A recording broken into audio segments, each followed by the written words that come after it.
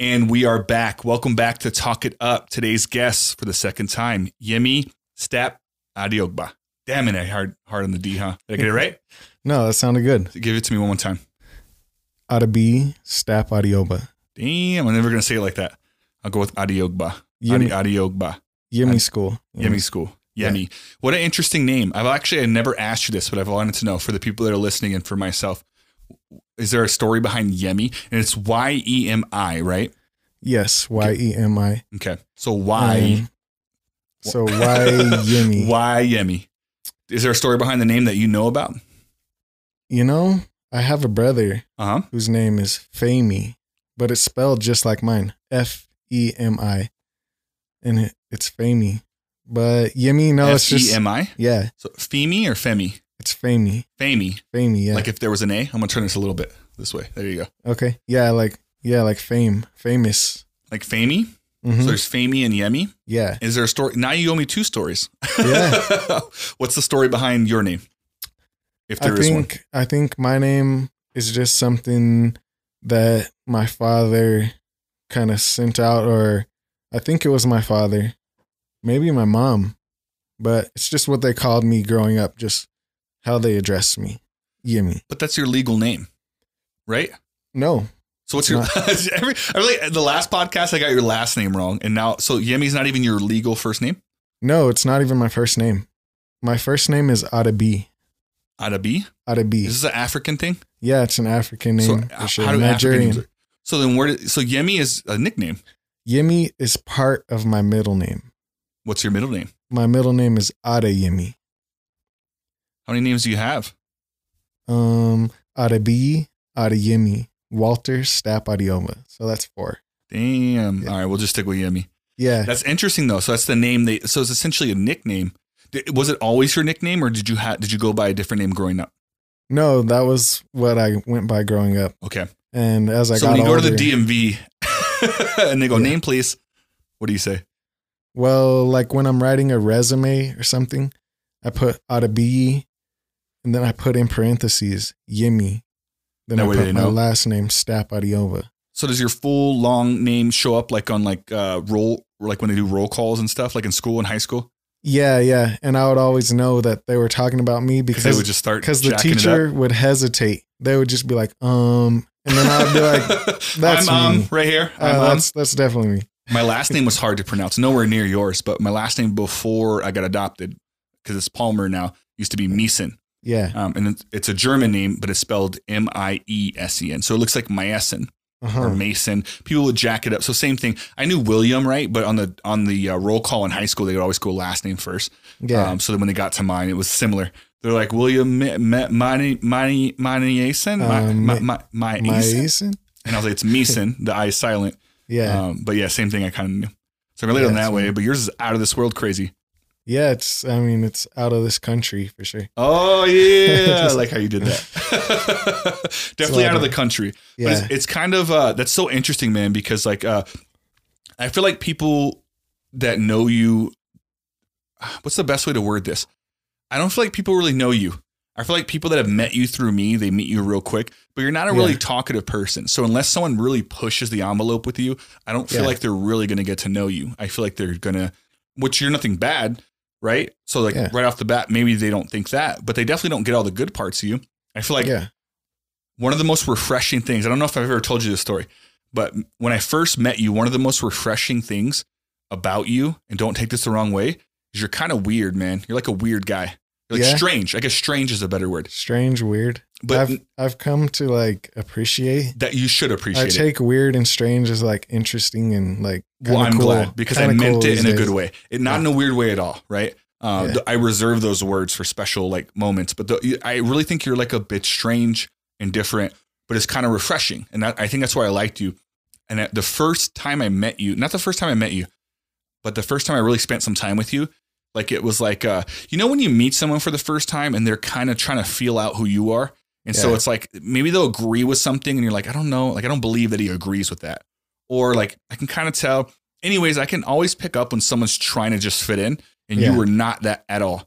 I remember like the first time when we were on the road trip we stopped in Alamogordo, we were going to Ruidoso and stuff. Yeah, that was actually the second time. So that was the second time. Yeah. So that's why I said not the first time, but the first time I really got to know you. Yeah, because the first time was a partier night, right? And so it was just hung out a little bit more crazy. And I liked you then too, which is why I hung out with you the second time. But I really got to know you that second time. And what I thought was really cool and refreshing was, again, how weird and strange you were in this sense.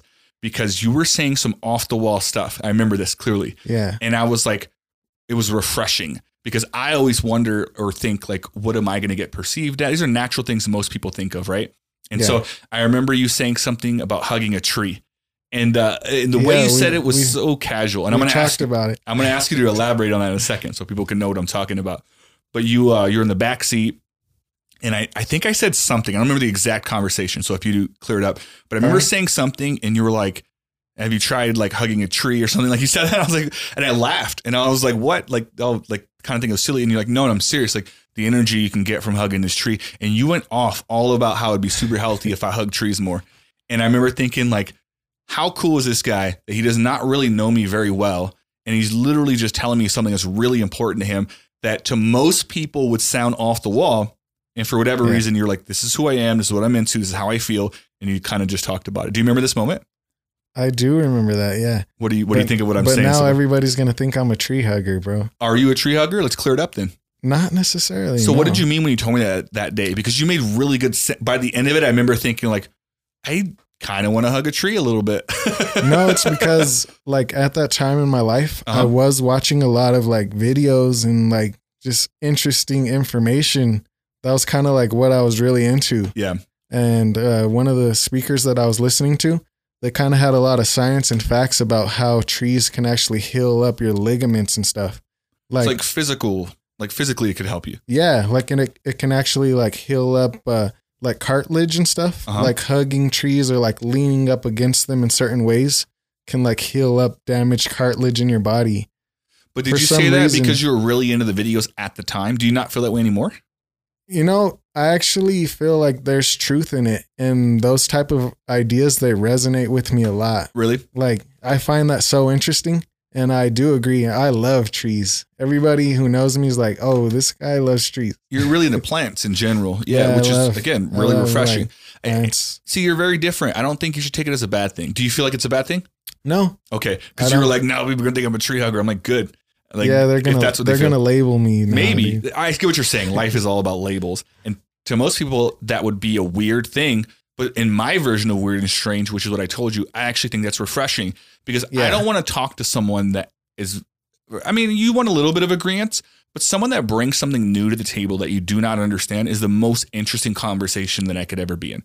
And so when you brought that to the table that day, it was no longer about what I thought. I remember literally just dropping my whole world and just going like, wait, what's happening with these trees? And I really got into what you were saying. Yeah. And so that's the refreshing part. And it was cool. So I don't think that's refreshing for me too. Really? That you were on the same level of thinking that I am, because I'm not sure I was on the same level, but I was willing to be. Like I was going like, how do I get there? And that's when I listened. Yeah. No, that's the same level that I am, because I was listening to someone else talking who had the information. And I was thinking, I was like, what am I missing here? Like, whoa, I didn't know that trees had this type of energy, or like, I didn't know that this was a possibility, but it kind of was interesting to me. And I carried that forward, and I was kind of like testing you, because you were probably just joking around. You're like, oh, you're just a tree hugger. But I'm like, that sounds like something did I say that? No, you didn't say exactly that, but you were kind of like messing around, and I was like presenting information that I heard. I'm like, yeah, you can actually hug trees for benefits. And I think that I naturally do that. And I've learned that over the years. We're talking years ago when this happened, but you're right. So I hope that I wasn't too harsh on it, because I think at the end I was like, wait a minute, what happens? How does it go? But I also joke a lot, which can come off as he's not taking me seriously. But I was taking you seriously, and I was like really considering what it was. I think I asked you a bunch of questions. Yeah, no, and I enjoyed that so much. Yeah. Like that was refreshing for me just to talk about that type of information. Like that whole trip, it kind of played out like that, because you kept on bringing up interesting subjects, and I like kept having all these random and interesting facts coming in. Like we were talking about some of the off of the wall stuff, because you were actually interested in like what I was talking about. And I was like, yeah, I'm interested in these same things. Like this is fascinating. So we're on the same like level of like, are you this way? Maybe you can just answer this. Like when someone says something that you have no idea about, does that like really pique your interest? Yeah, for sure. Regardless if it's something you believe in or not. Like you're just like, what? Wait, explain that a little bit. Like, yeah. What is going on there? Yeah, especially like on certain subjects. Mm-hmm.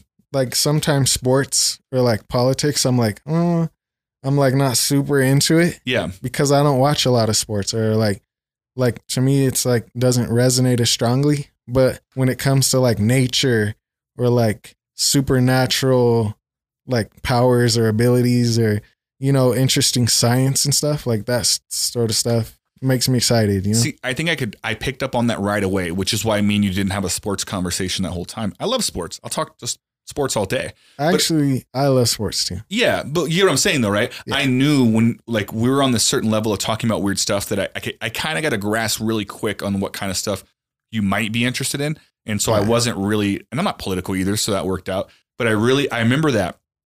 And I remember just kind of like being like it's refreshing with human beings when someone's willing to hear something, right? And they don't have to agree with it at all. Like I talk about some weird stuff. If someone doesn't agree with it, it's fine. But like the people that are interested and actually want to know to form an opinion, I always respect that. If someone hears me out and at the end of it, they're like, that's dumb, cool. But if someone hears 2 seconds and they go, that guy's dumb, I'm like, well, you just judge something because you don't know about it. And I think that's kind of toxic for the world. But it's again, it's refreshing, strange and weird, but awesome. At the same time that you do this thing where you're really interested in things that people are talking about.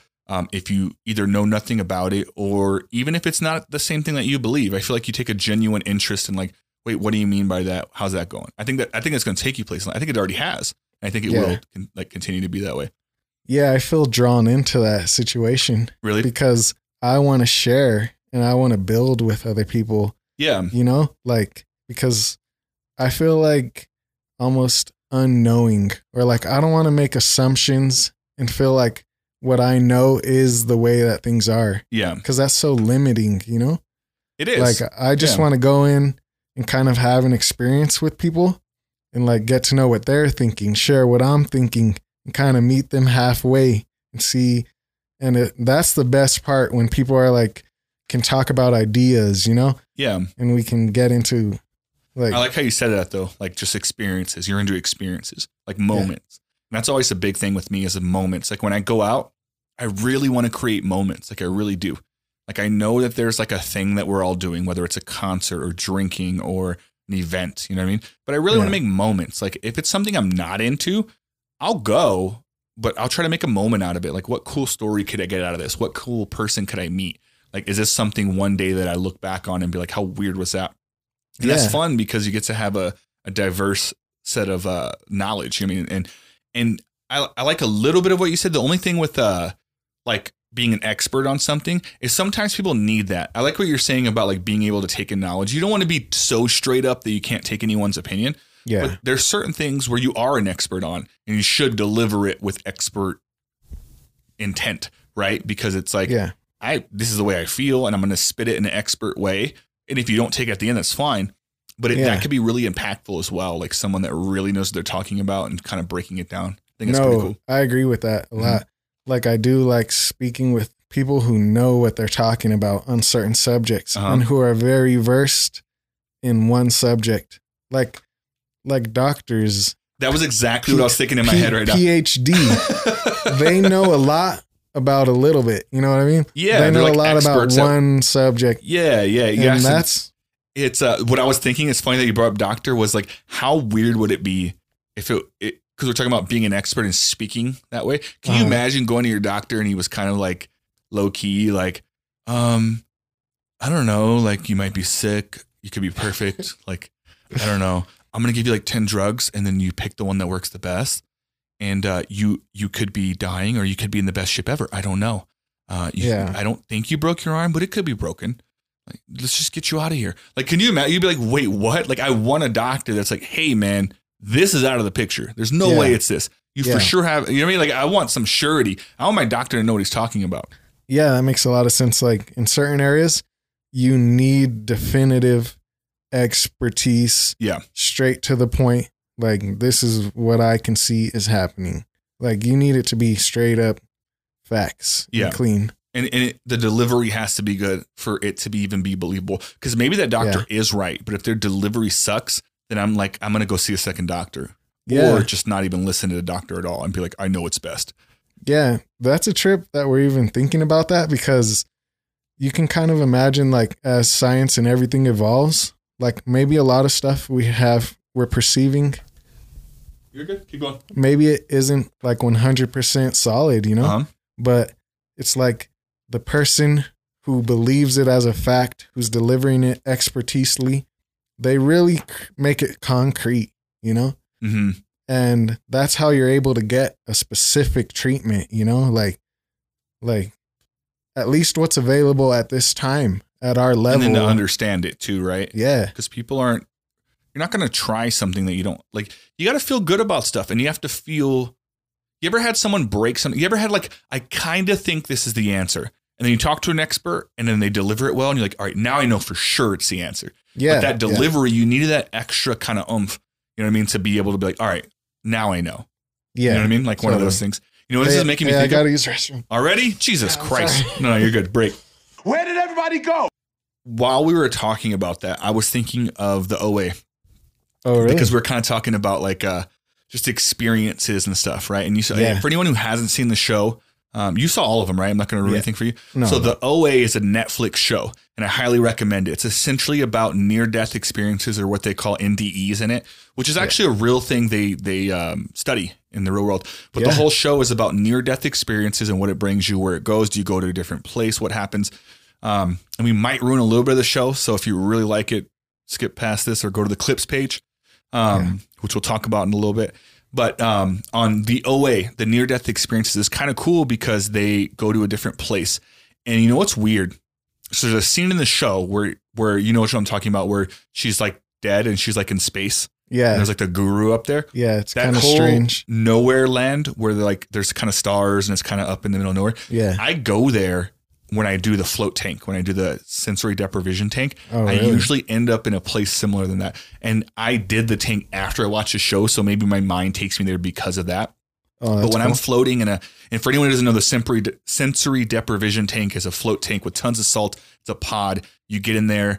It takes all your senses away. There's so much salt that you float on it, regardless of how heavy you are. The water is exactly to your body's temperature. So you don't feel any sense of touch at all. You literally feel like you're floating. They turn off all the lights. It's soundproof. There's a little bit of music to relax you, and then it shuts off. So you essentially, it's taking away all your senses to where you're just stuck there with your mind. Mm-hmm. And your mind will take you to cool places if you let it. If you're freaking out, you probably won't. Laura had a bad time in hers. Yeah. But mine's always been super interesting. I've done like 6 or 7 now. Wow. And I always end up, every single float tank, I feel like I'm floating in the ocean. That's how it starts off. And then it gets a little dark because of how dark it is in the room. I feel like I'm floating in the middle of the ocean in the middle of the night. That gets a little scary. Oh, yeah. But then my brain starts processing stuff, and then it flips. Because there's no weight at all, I lose my sense of gravity. And I know the process of like each time now.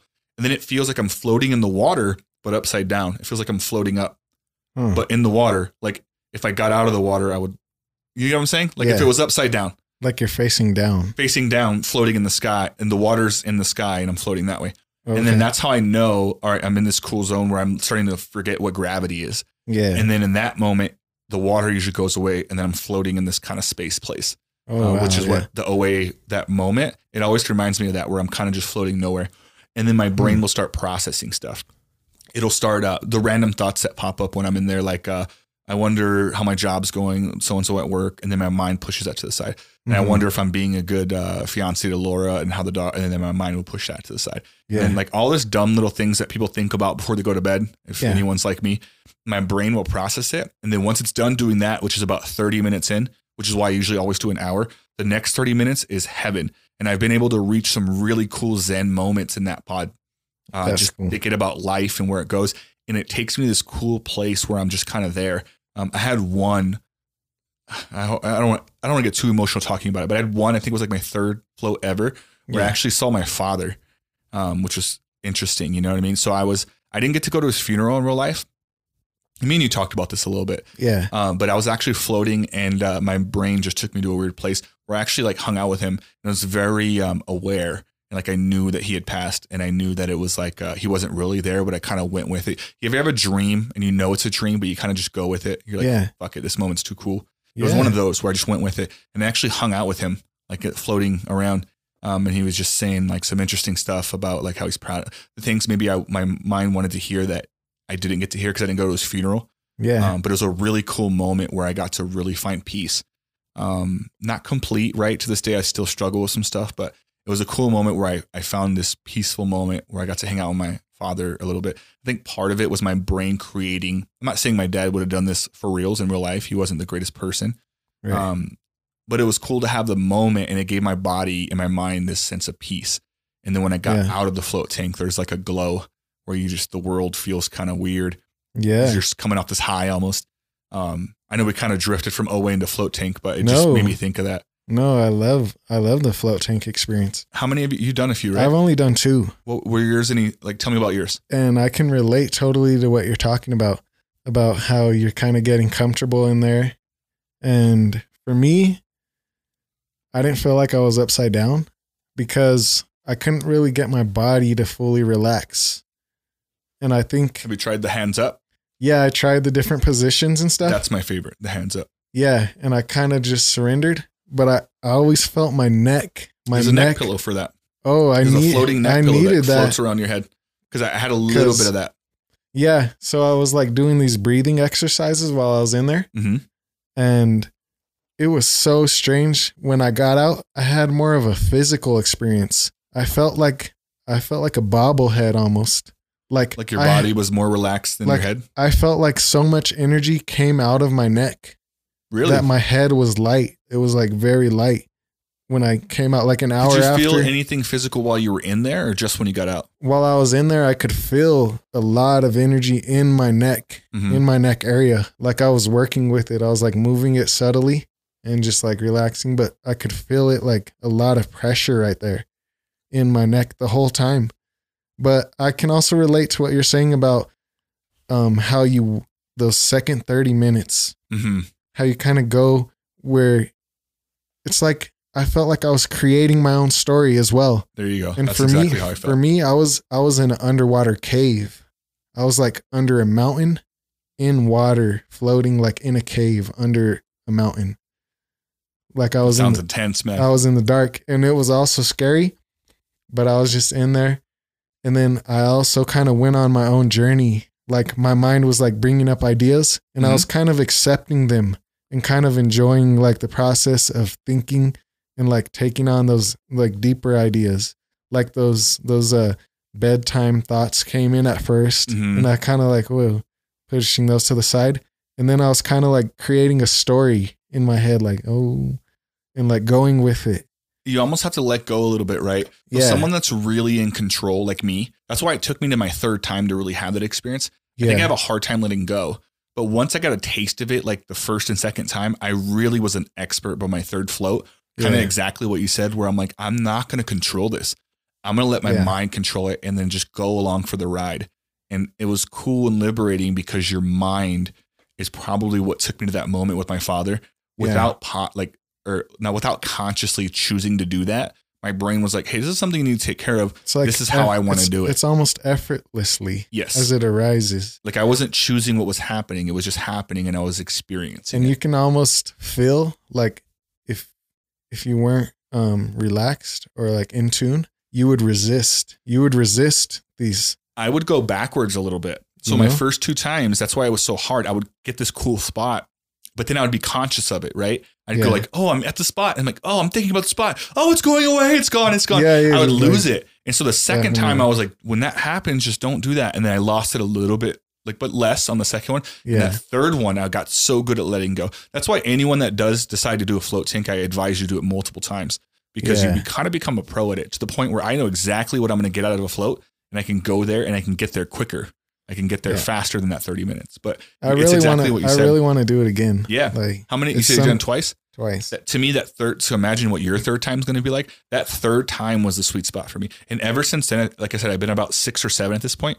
they've all been wonderful since that third time, because Yeah. I kind of know how to let go now, and I know what it'll bring me, and I know exactly how to get there. You know what I mean? And so it's really cool. It's not everyone has the same experiences, but Right. for anyone that's listening to this that thinks a lot and has a lot of stress, maybe even trouble sleeping, this is perfect for you if you go multiple times, because it really allows you to let go and allows you to just let your mind take you to a place that it wants to be at and deal with it.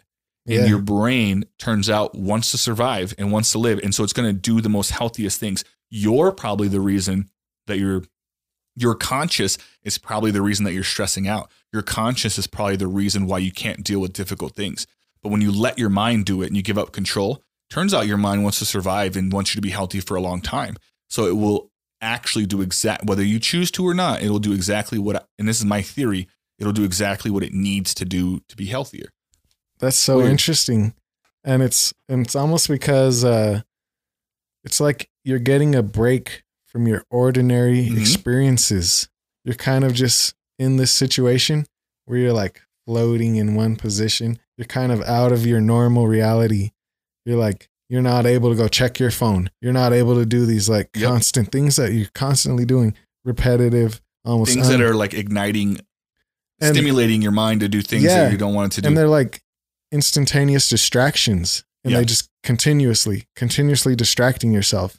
But when you're stuck in this position, you almost have to face yourself, and then you kind of go within, and then your mind starts addressing its own internal things. So you're able to like go and address yourself, and your mind actually works with you, and it creates these stories, and it allows you to like look at stuff that actually is meaningful to you. Maybe some things that have been troubling you, and it works with those things very efficiently. Yeah.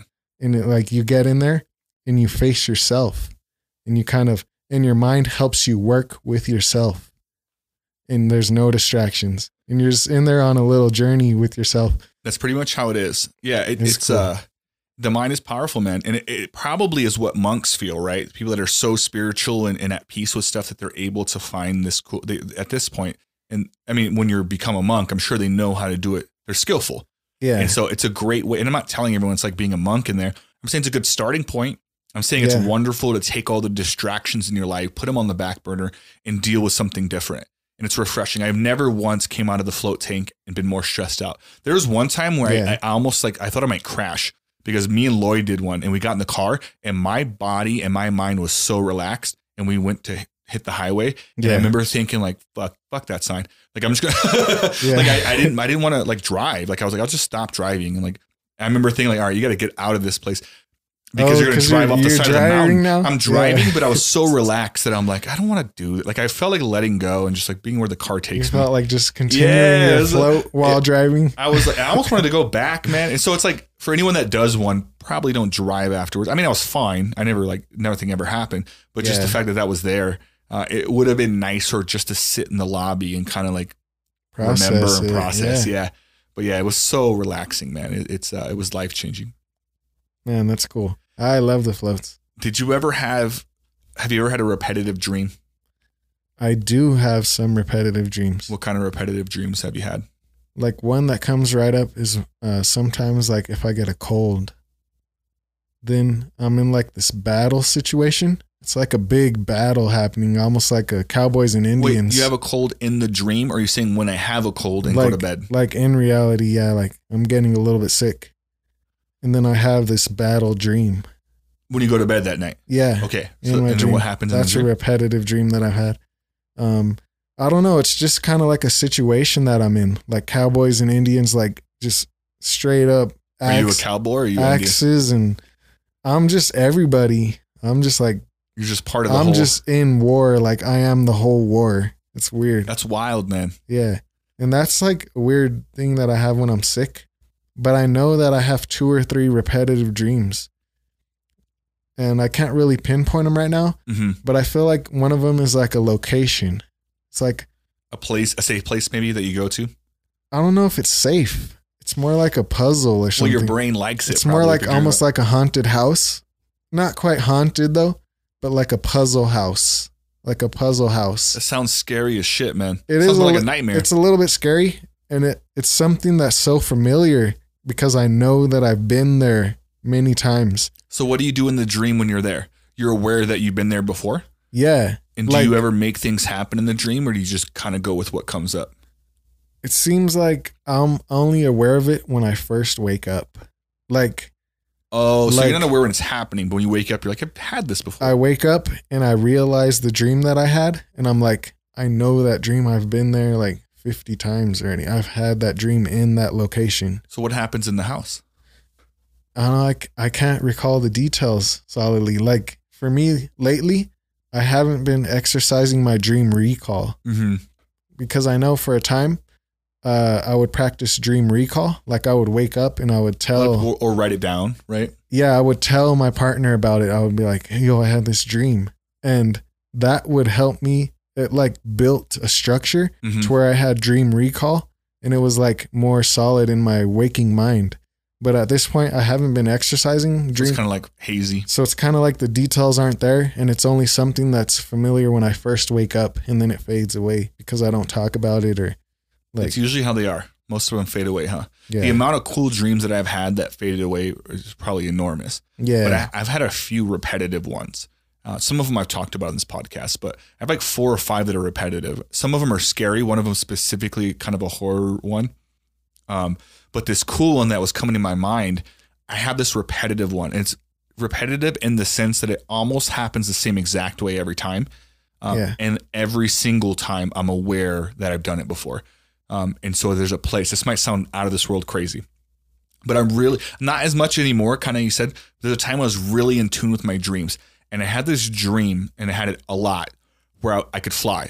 Me flying in dreams is synonymous. Like, some of this one I'm talking about specifically involves flying, but some of them involve flying that are dumb as hell. Yeah. For whatever reason, in dreams at the end, I usually fly away or something. I don't know why. That's maybe one of my like superpowers in my head. Yeah. But in this repetitive dream, it started out. You know what's funny? This is how weird it is. This is actually a continuation dream that is also repetitive, meaning like a movie, a sequel to this dream happened. It's weird. Yeah. And so essentially in this dream, I was learning how to fly. God, I really want to break this down. Is that okay? Because here's how crazy it is. So multiple dreams, and each of them were repetitive. So it starts off like this, and I had this when I must have been like 12 years old, maybe 11. My mom used to drink a lot, and she would wake me up at night. Me and my brother stayed in the other room, and she would come wake me up once my brother Colin fell asleep, and she was like, "Hey, do you want to watch movies with me?" Maybe that was her way of bonding with her youngest at the time, which I wasn't her youngest, but people were in and out of the home. Yeah. Weird story. I won't get too deep into that, but she would come grab me and take me in there. And she got really hammered one day, and we're watching Child's Play, the movie with the Chucky doll. Oh, yeah. Yeah. And it was a marathon, and it was on TNT or some shit like that. And she was like, we're going to watch these together. And I was like, okay, it's scary, but I'll watch them with my mom. And my mom got really hammered and fell asleep. In the first Chucky. And there's like 3 more of these. And so I was like, it petrified me, like really traumatized me as a kid. But I watched these Chucky movies, and I couldn't go to sleep because that was scary. And it was hard staying awake because the movie was scary, but I got through it. Yeah. And it freaked me out a lot, but then it started me having this dream. So I used to have this dream. This is how it starts off. It's me in an alleyway. And for whatever reason, the alleyway is dirt and gravel. And I'll never forget this because I was running down. It starts off always with me running. I don't know how I got there, but I'm in the alley and I'm running, and the Chucky doll is chasing me with a knife. And he's like, it looks crazy. And I look back in my dream, I can see him, and I'm running. I'm running from him. And then I try to fly. For whatever reason, this dream, I jump and I get a little bit off the ground, like maybe the way a guy looks on the moon. Yeah. And I fall, and I hit. That's why I remember it's gravel, as I hit the gravel and it cuts me up. And then I get up, dust myself off, look back, and he's right there again. For whatever reason, the dream is always like right about to get me. So then I start running again, feeling like he's just about to get me. And I run and jump to fly, and I can't do it. And I hit the ground and I fall. And that happens like 2 or 3 times. Yeah. So that was the first repetitive dream. He would eventually get me. And that's when I would wake up. I couldn't jump anymore. I turn around, and he's like, and his Chucky face. And he would get me, and I'd wake up. Yeah. So I'd have that dream a lot as a kid. That's very familiar to me. Actually. Really? Like dreams of like almost being on the moon. That weightless gravity definitely doesn't like exist a little bit. Yeah, that trying to fly, like barely, and like gliding a little bit, like. So then that was the first repetitive dream. I would have that a lot. And then I had another repetitive dream where all of a sudden I could fly. It evolved almost where I get to this point where I could fly, but it would die out. Like, so I'd be flying and all of a sudden like my powers would go away and I would just start falling, and that's how I'd wake up. So then it evolved into that, and I would have that dream for a while where I was flying, and then for whatever reason I was like, why can't I fly? And I would crash and I would die and wake up. Yeah. And then after a while I started having this, here's where it got weird. So there was a guy in my dream and he was like my guru. And when I say guru, I'm not talking like the way you see a monk. It was just a regular dude. And I was flying, and I remember he told me, this is a third repetitive dream. He started telling me that he could teach me how to fly. He said, I know you're struggling with flight. That's what I do. Let me show you. And I know this sounds crazy. He was teaching me how to control my flight. So I'd be floating and he goes, let your mind loose. And I would float down. That way I didn't crash. He's like, I need you to kick it up a notch. And I would fly up. And he was like, all right, I need you to push hard left. Not too hard. You're going to fly into the wall. All right, push right. He started teaching me how to fly in my dream, like how to maintain the balance. And I would hurt myself every now and then. And then I had that dream for a while where he was teaching me how to control my flight. That's crazy. And I know it sounds crazy, but does maybe crazy. Because I'm so young. At this time, it's been like a year or two, and I keep having these repetitive dreams. And then here's the end of this story. This is the final dream that I also had repetitive, right? So for whatever reason, once I get to a certain level in my flight, in my dream, I stop having those dreams. So then I started having this final one, and it was the craziest one. I'm going to do my best to break this down for you. So now that I know how to fly, this guy tells me, you're ready, you're done. You know how to fly. I'm taking you to this place. And this is, you need to go here, and this is where our story ends. Yeah. And he teaches me how to fly. And so in my dream, I fly like super fast speed, like almost like Star Wars. And I'm flying super fast. And he takes me to the Arctic, the middle of the ocean. At least in my dream, I don't, whoever knows geography, they're going to be like, that's whatever. It's the middle of nowhere. No one goes there. It's the middle of a super cold ocean. And he teaches me how to fly straight up almost to space, but not quite where there's no air. But I go as high as I can go with still having air. And then he tells me that we're going to nosedive straight into the water. But he's like, just the way I taught you, when you hit the water, you just keep going as fast. The way we're light speeding here, down. He said, do not stop. If you stop before we get there, you're going to be in the middle of the ocean and you'll die. And I was like, what? And he said, just trust me. Just keep flying. You'll know when the flight's over.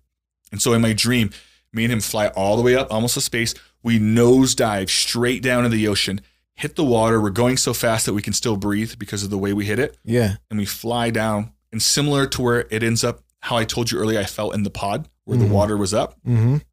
We fly and we come out into air, but under the ocean where the water is the sky. Yeah. And we literally fly and we pop out there and we do the float thing where you don't hit the ground. And there's a freaking world down there, almost like Avatar, really colorful people. Like there's no technology. There's a ton of trees, waterfalls. It's crazy. It's under the ocean. Yeah. And then I'm like, what? And he's like, this is where I leave you. And there's like a village of people down there. And I don't know. That is crazy. Maybe there's more to the dream. Maybe I got too old to where my imagination wasn't as strong, but I never finished. Like I remember thinking I'm going to go meet these people or figure out what's down here. Go further. But nothing ever happens after that. But I did rehab the same dream. I had that dream like 3 or 4 times where I would get there. And I remember thinking like, I need to know what's next. And then I grew up and I never finished it. That sounds freaking amazing to me. Did you see my excitement when I started? I'm like, I really need to break down this whole story so you guys get it. But that's the evolution of me learning how to fly in my dream and where it took me. That's wild, huh? Yeah. And the fact that it was repetitive. That is very strange. That takes me back to the OA feeling. Yes. But also, it makes me think of like real world stuff, like the UFO phenomena. Like there's a lot of videos of UFOs flying over the ocean and then crashing into the ocean. That's a good point. Like unidentified flying ships. And like, couldn't it be possible there's an air bubble under the ocean? And if there's plant life down there, which there was in my dream, that would give you the ability to keep the bubble alive. There's oxygen in that. Yeah. So I don't know, but like, that's a weird dream to have. And you're right. Like all the UFO stuff where it's like, and there's so many like theories, like, and no one's ever been that low before. Inner Earth theories, like inside of Earth, there's other worlds and stuff. So and no one's ever been to the bottom of the ocean. So, I mean, if we're being, obviously I know this is outrageous, but if we're being pragmatic, like that's totally possible, right? Yeah. Since no one's been there, anything's possible. Anything could be there. It could be nothing. It could be just a bunch more water. Yeah. But that would be crazy if there was like an Earth down there or a new world. Yeah. Very like, small, like obviously. an inner Earth. Yeah. Yeah. Like I feel like we could hardly even know what the earth is. I've heard facts like we know more about the moon than we do about the ocean. The ocean? Inside of the ocean. That's true. And it also trips me out because I never really like learned to fly that great in my dreams. Really? You know? Like your dreams, it's like you progressed further and like boom, boom. I think that's part of my personality too, is I'm stubborn. So like in my dream, I'm sure I'm like, I got to figure this. There's a way. Yeah. Because in our dreams, we're not that conscious to push anything far. But if you can start to be, I think it could take you like to cool places. Yeah. I don't know. But I used to always think like something cool was there. But then as I grew up, I realized they were in fact just dreams. Maybe they just became hazy.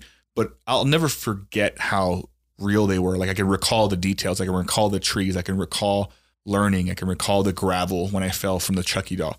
And Yeah. so it's like weird things like that I was like, the brain is so powerful. We have no idea what's happening when we dream. There's dream doctors that don't know what's going on. They know somewhat, but like, so for me to have those dreams, I've always thought like, what a cool like thing to experience. I don't know what they meant. Maybe someone that's listening that knows dreams better than me can break it down, but that's pretty crazy, huh? No, it's super interesting. And I definitely think that the dream experience has a lot of meaning. Like it's very enriching for our lives out here. Like especially if you learn to recognize that you're having these repetitive dreams and you like learn to have dream recall and stuff, you can get a lot of meaning and enrichment out of your dreams. I feel like dreams can be a bit confusing too, though. Like some of them, I'm talking about some really cool ones, but there's tons of them where like I wake up and I'm like, why would I have that dream? Oh, I know. Some of them are very challenging for sure. Some of my dreams really challenge me and like. Can you think of one right now that like was trouble. like, what the heck does that mean?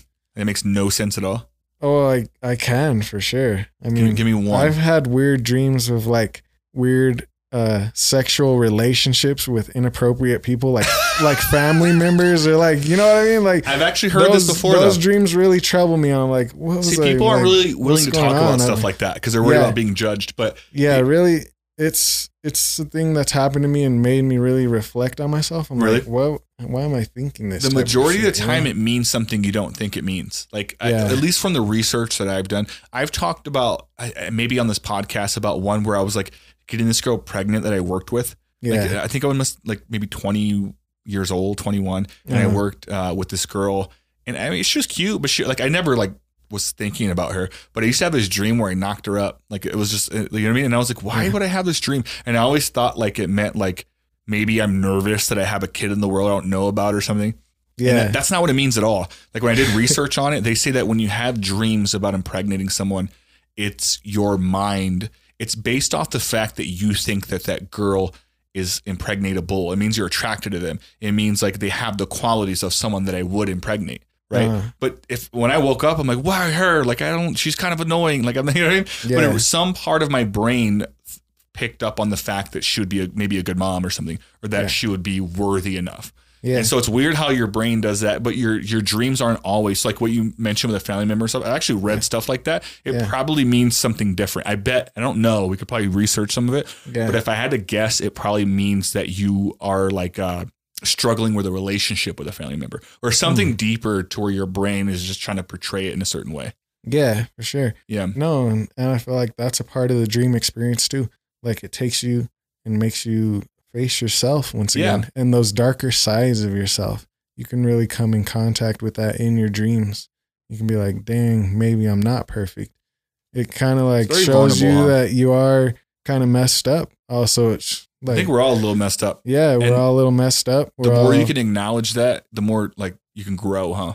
For sure. I think maybe that's part of the float tank. Maybe it's your dreaming awake. Maybe it's the most control you're ever going to have over your dream and be aware of it because you're kind of still awake. It's like going close to the dream state, but with more control. Yeah. Like a little bit more like consciousness. Kind of thing. Yeah, it is for sure. Yeah.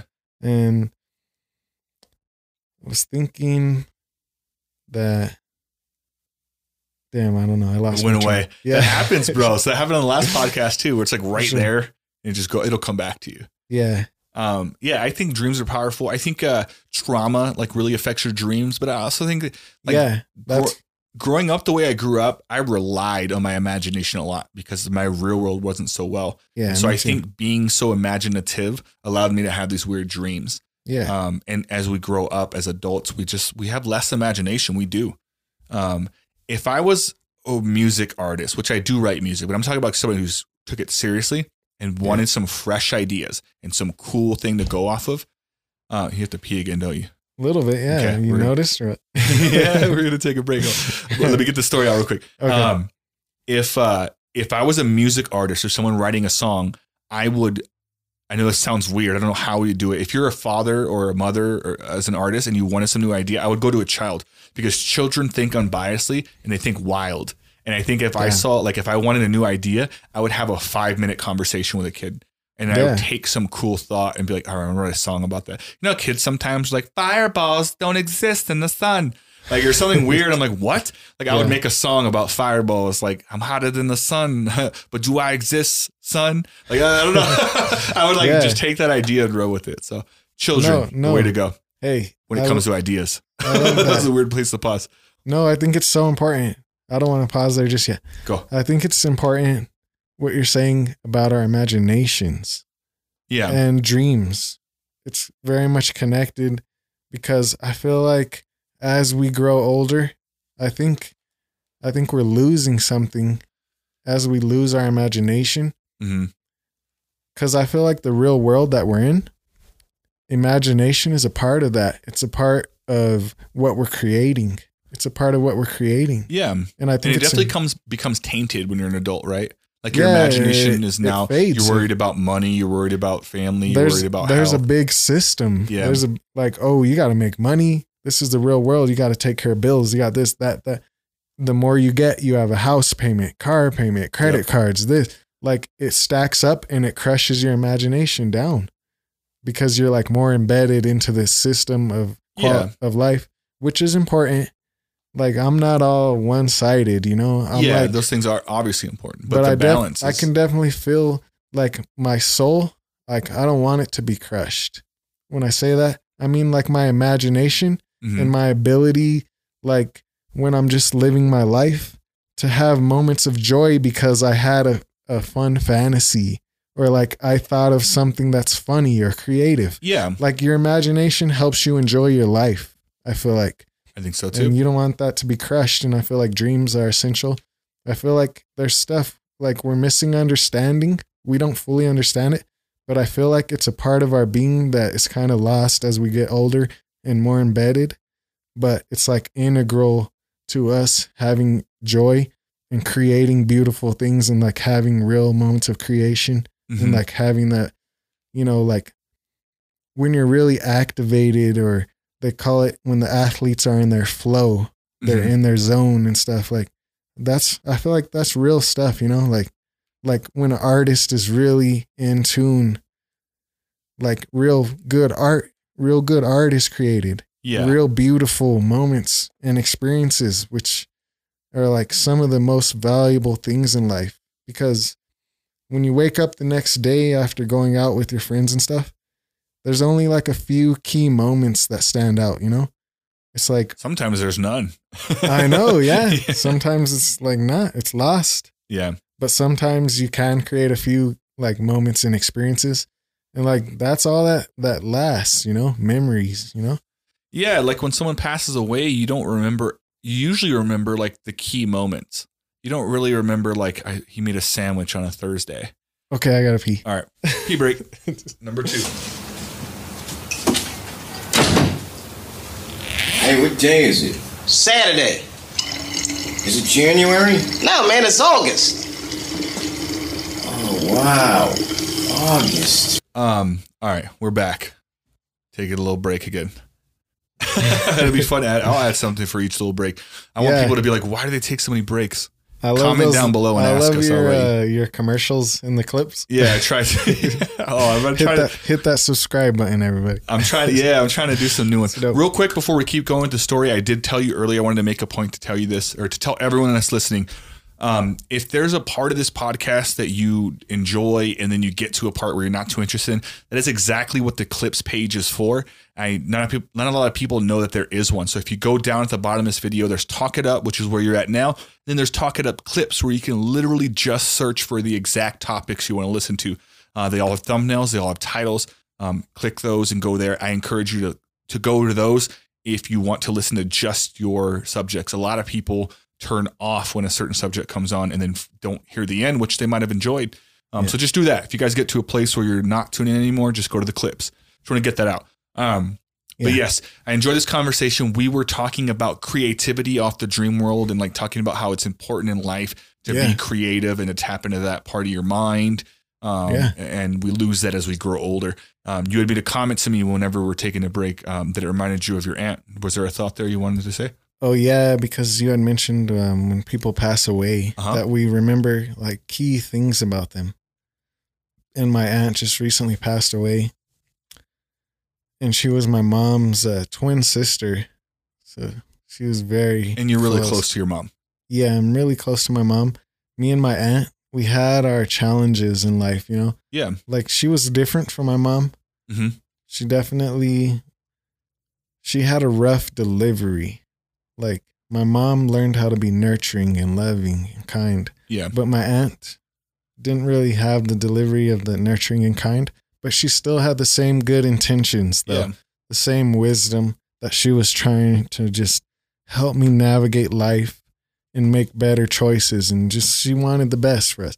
She wanted me to be a good person. And that always reflected through, you know? And, so I was just thinking about, you know, life and death and like as people pass on, like what do we leave behind, you know? And like, what does it even mean, right? It's kind of a trip. It is a trip. And you can really apply it to anyone that's lost anyone ever. But there's always those moments where we try to figure out what we could have done differently or how we could make a relationship different. And if you talk to a counselor, they'll always say, let that go. And maybe, right? Maybe that's an important thing. Yeah. But I also like the question. I like thinking, what should I have done? Because that usually leads into exactly what you said, which is what impact did they have on me? Right. Yeah. If you have a healthy relationship with death, which I like to think I do now, I didn't always. Yeah. You start asking yourself those questions. And it's really important to get through the grieving process, right? To get to the part where you're sad, you're angry, you're frustrated, whose fault is it? All the stages of grief, right? Right. And then get to that part where it's like, all right, I want to move on. That's what this person would want from me. Yeah. What could I take from this, right? And I love how you broke down, she wasn't the kindest person with her words, but she was a kind person. Her delivery was off. And as someone who has bad delivery sometimes, I totally relate to that because I would like people to think that I was a good person. I would like for people to see the good things in me. But I can be kind of straight up. I can be kind of like, it's easy for someone to interpret like Will as being a dick.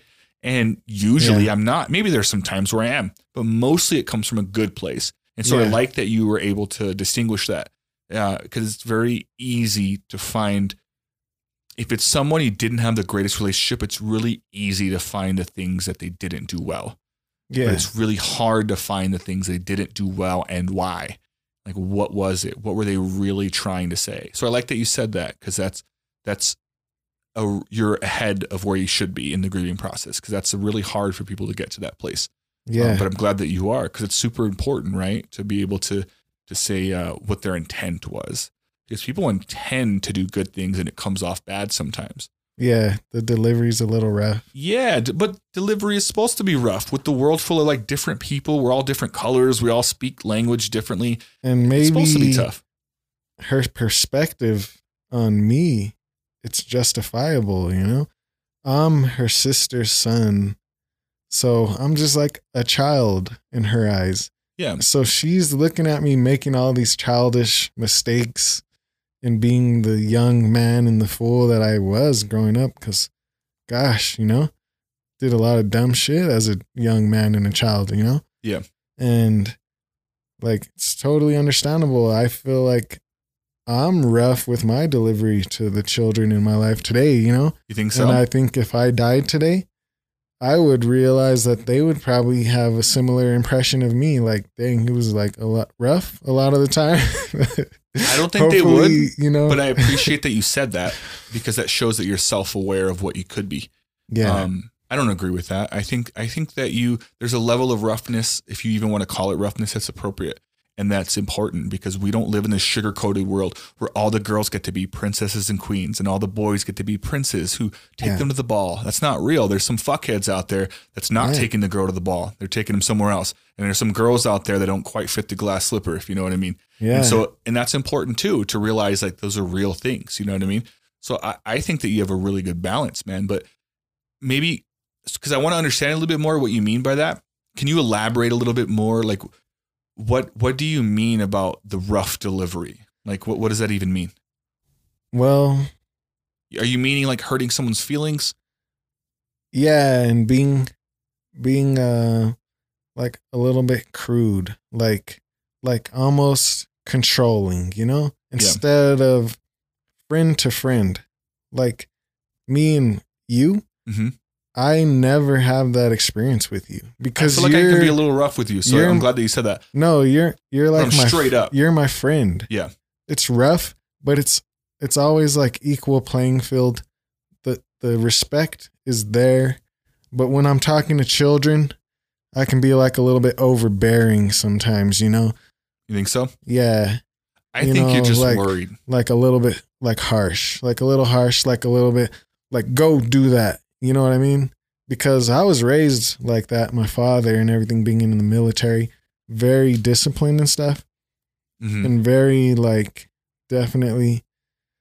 But I feel like parenting is like that though. I've read some cool stuff about like conscious parents and like good parents, like really good parents and how to be a good parent. And it's like treating your children as if you guys are just human beings together. Not so much controlling them. I feel like that's how I will be. Yeah. First of all, I think you do really well, by the way. But I'm interested in what you're saying because maybe there's something there I'm not understanding. First of all, congratulations by the fact that you even know this. You know how many parents in this world are like they think they're the shit or they think they know things right? Yeah. The fact that you're going, maybe I could be better at this. Maybe I'm too rough at this. Maybe I'm this. That is amazing. You're talking years of therapy to get where you're at with none. That's amazing. So, but I really want to understand you. So I'm going to ask a few questions if that's okay. Yeah, sure. Are you referring to, because I agree with you. I agree. And I don't know how it's easy for me to say all this because I'm not a parent. So people know that about me. I'm not a parent. Yeah. But I hope that I'm exactly what you said. I talk to children now as if you've seen how I talk to Annalise or like I talk to them as if they're human. I don't baby talk at all. Which maybe that's important. I don't know. Maybe some counselor can tell me that. But I like to go, hey, what's going on? What are you doing? That, you know what I mean? And I talk softly, but I talk and I explain and I let them understand. So I'd like to hope when I have kids that I'm the same way. So are you referring to the fact that I'm the adult, you're the kid, this is the way it is? Like some of that comes out? Yeah. That comes out. But I think as I'm in the experience, I'm like learning kind of settle that down a little bit. And what do you hope to accomplish by settling it down? I think settling it down just allows for real connection and not so much just like controlling, demanding. Because I mean, like discipline and stuff, discipline and respect. How do you instill that into a young child that you're trying to raise? You're trying to raise good human beings, you know? And there's different ways. You could think that you have to drop it down on top of their heads, you know? But it's really not like that. It's really like, because emotions come into play a lot, emotional reactions and responses, you know? Mm-hmm. But it's almost about like taking that emotion, but also being able to like neutralize it and just always keeping cool and level and you're kind of leading the way. You're showing the child, okay, whoa, I understand, you know, like, but you don't have to be reactionary. You kind of have to understand and then respond with. But what if that's your baseline? What if you mostly do that? Don't you think it would be more important to have that be your baseline? 70% of the time, I'm the calm, cool, understanding person. But here's my issue with being that way all the time is what happens when you put that person in sports? Do you think some coach in high school is going to be calm with your child?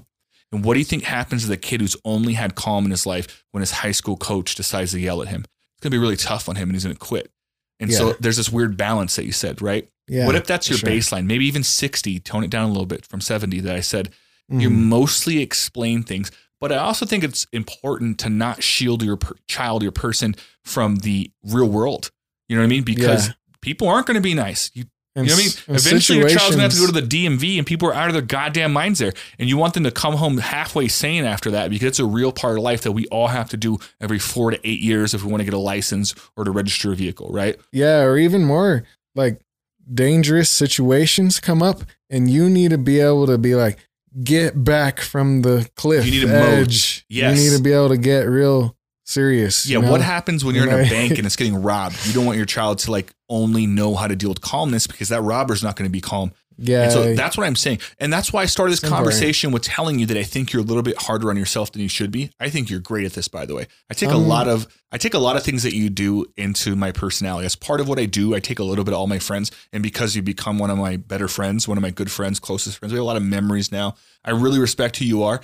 I am going to tell you about something that you may not see in yourself, which is that I think you have a great balance. I rarely see you stern. If anything, this might sound crazy. I think you could be a little bit more stern because I think that you have this really, really cool relationship with who you are as a person and it comes out well. You're not reactive. If someone says something that's annoying or maybe even insulting to you, you don't react to that. But when there's a moment, an opportunity to let someone know this is exactly how I feel and this is what's going on right now, you can do that too. And you do it really well. And so I'm telling you that because I think there's a benefit in here's where you don't want to do it, right? Maybe this could pertain to you. You could tell me if I'm wrong or right. What you don't want to do is be that person and then never address it because then it becomes like, what's wrong with my dad? Like, why is he being this way? And then all of a sudden he's kind again. Like, is he crazy? Is he bipolar? With all the stigma around mental health, that's what they're going to, kids talk to kids, what they say, like, you know what I mean? They say terms like that where people don't know what they mean. What you don't want to do is not address it. But I think it's totally healthy to be a human being. And if someone, and then afterwards going maybe back up to your child and saying, hey, I didn't mean to get rude. That was rude of me. And I apologize. And that way your child can see that you do that. What I meant to explain was this. And what I did was wrong, but I want you to know why I did it. This is why I did it. That's great advice. Isn't that, wouldn't that work better? I forget that sometimes, but really addressing your reactions is very important for sure. Because kids really kind of know. It bridges the gap. It bridges the gap. Yeah. Because you're like angry, you react, and then you kind of go away and then you calm down. You're like, think about what you did. And then you want to kind of bridge that gap. You want to be like, okay, I was angry. Maybe I didn't respond the best. Okay, and let's models for them that they can also be angry, and it's not the end of the world. Yeah, like you can, as long as you address it like a man, if it's a boy, child, or woman, or whatever. I don't want to get into gender stuff, but like you can address it appropriately, like an adult. And there's an opportunity. That's when you teach them what apologies and forgiveness is. Right? That's important too. Yeah, it's a full thing for sure, and it's like learning how to deal with it in a healthy way. Yeah, and I was just thinking. I'm just kind of going off of my own experience. Like what I'm saying, it's because I feel a certain way about how I'm treating people, you know, like having to make that apology. I'm like, whoa, I don't want to be doing that too much. Like, I don't feel great about that. Is it a sign that I've been messing up too much? If I'm apologizing a lot, that means I messed up a lot. Self-evaluation, yeah. Like maybe I want to bring it back to 50%, 50%. Maybe I'll be more comfortable there.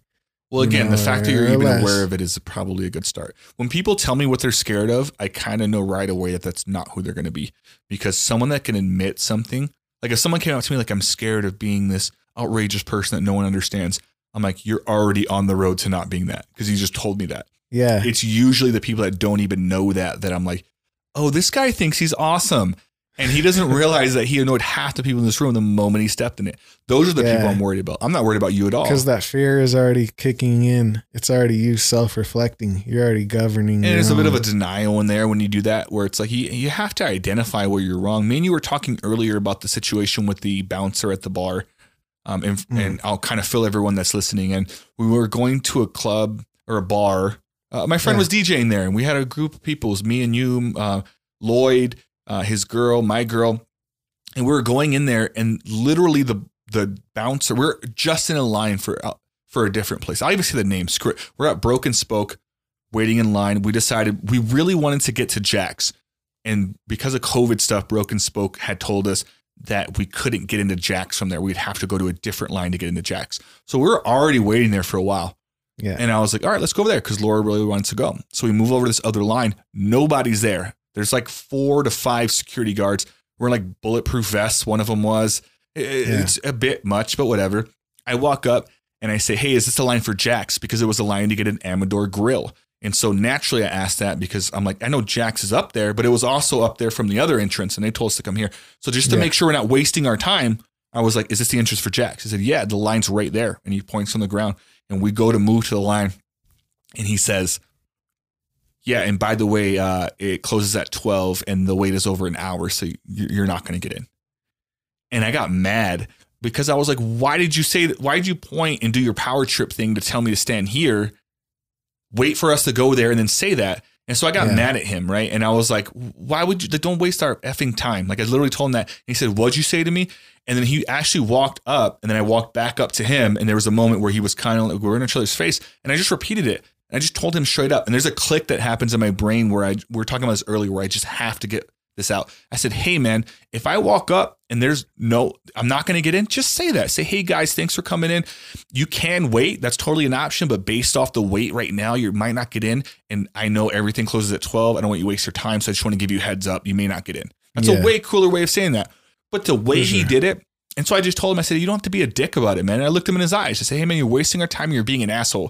And you could tell all the other security guards are kind of like, what's going to happen here?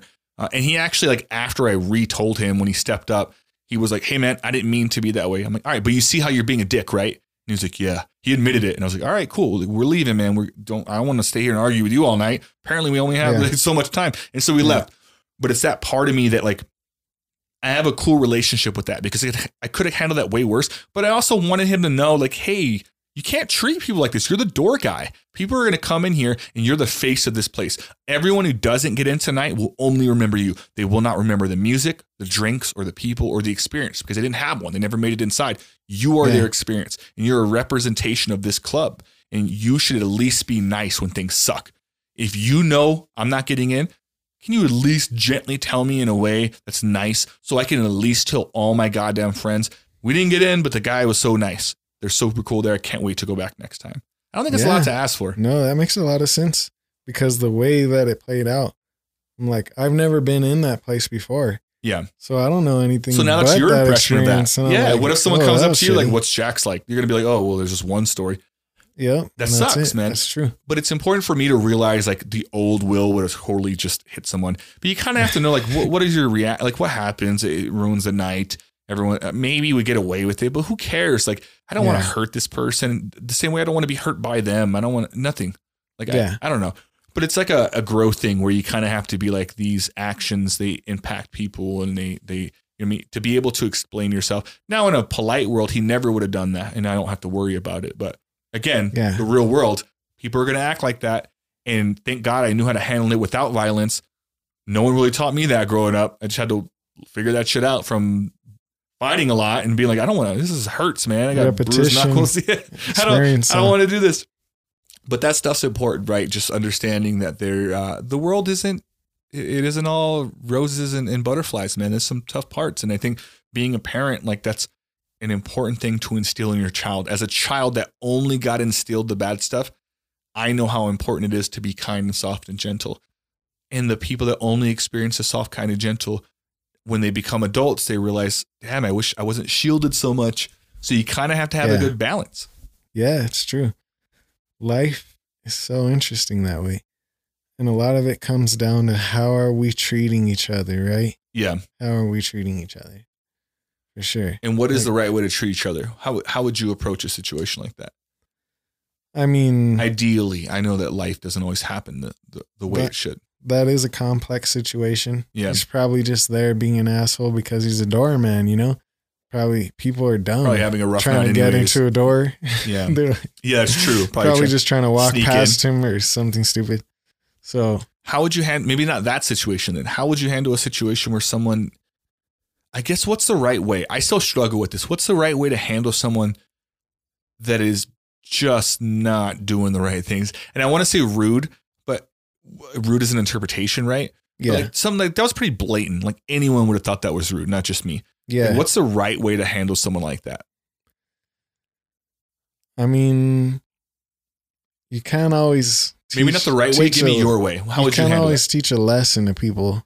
Because there's no time. Plus, you're a stranger. They're not going to listen to your lesson anyways. Do you get my point, though? Like, it's hard. Like, if I walk away, guess who gets the blunt force of the next treatment? The next couple of friends that walk through. We were the next couple to someone else who didn't handle that guy. He obviously got away with his shit over and over to the point where I walked up. He thought he can do it again.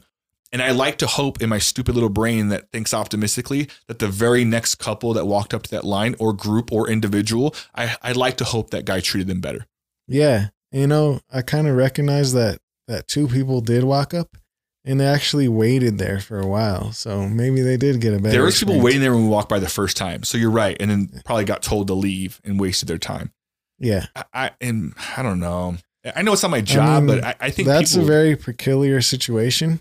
But just how in general do you handle people that are being freaking rude, right? Like that are being just disrespectful or like just overbearing, you know? Appropriately too. That's the hard part, right? And thank God we're all adults there, but what if it wasn't a bar? What if it was a Chuck E. Cheese's and you're with your kids and some guy acts like that? I mean, that's a hard decision. This is life and we've been through a few years of it, right? Yeah. At least 10 years as adults. I mean, adults.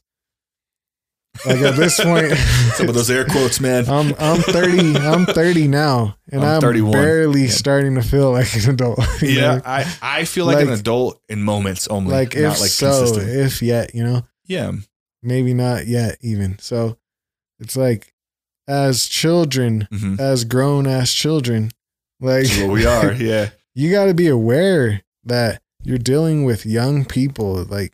And a lot of us have had troubled parents and like people that aren't mature in our society, you know? Yeah.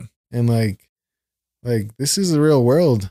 People aren't all like good. And I mean, there's goodness in everybody for sure, but people haven't been raised all the way. People aren't mature. People don't know how to have respect for each other. And and there's so many situations and pressures and moments and this and that. Like we're saying, this connection from your imagination, from your real meditative, peaceful self, because we do it for 1 hour, maybe twice a year. Yeah. You get to that float tank and you go into a peace. We're not monks by any means, you know? Yeah. We're far from it. So, like, you know, what if we were all monks here? I feel like the world needs balance, so I feel like it would be a really bad world if we're all monks too. I think we need some assholes. I think we need some experiences. I think we need people to challenge us. And I think we need life to challenge us, and we need those really difficult moments to be able to overcome them. So I get what you're saying. I wouldn't want a world where everyone's peaceful. I want some challenge. I want some things I don't understand. I want some difficulty, man. It's exciting for sure. Way more exciting. I enjoy the excitement of going out to the freaking bar or something. Yeah. Where there's young people there that are like dumb or like. We usually get good stories. I hope no one gets hurt, right? That's the end thing where you're like, you want to make sure everyone's safe. But you're right. There's always some cool stories in experiencing things. And they don't all have to be alcohol or bar related, but just stepping out of your comfort zone and doing something that you're not a master at or that you've never done. Like you're always going to get way more stories out of that, or memories or experiences, how we talked about, than going to the same places and doing the same things. I would tell every single person, and I tried telling Stefan this when he was in here. And if you're watching, Stefan, listen to this.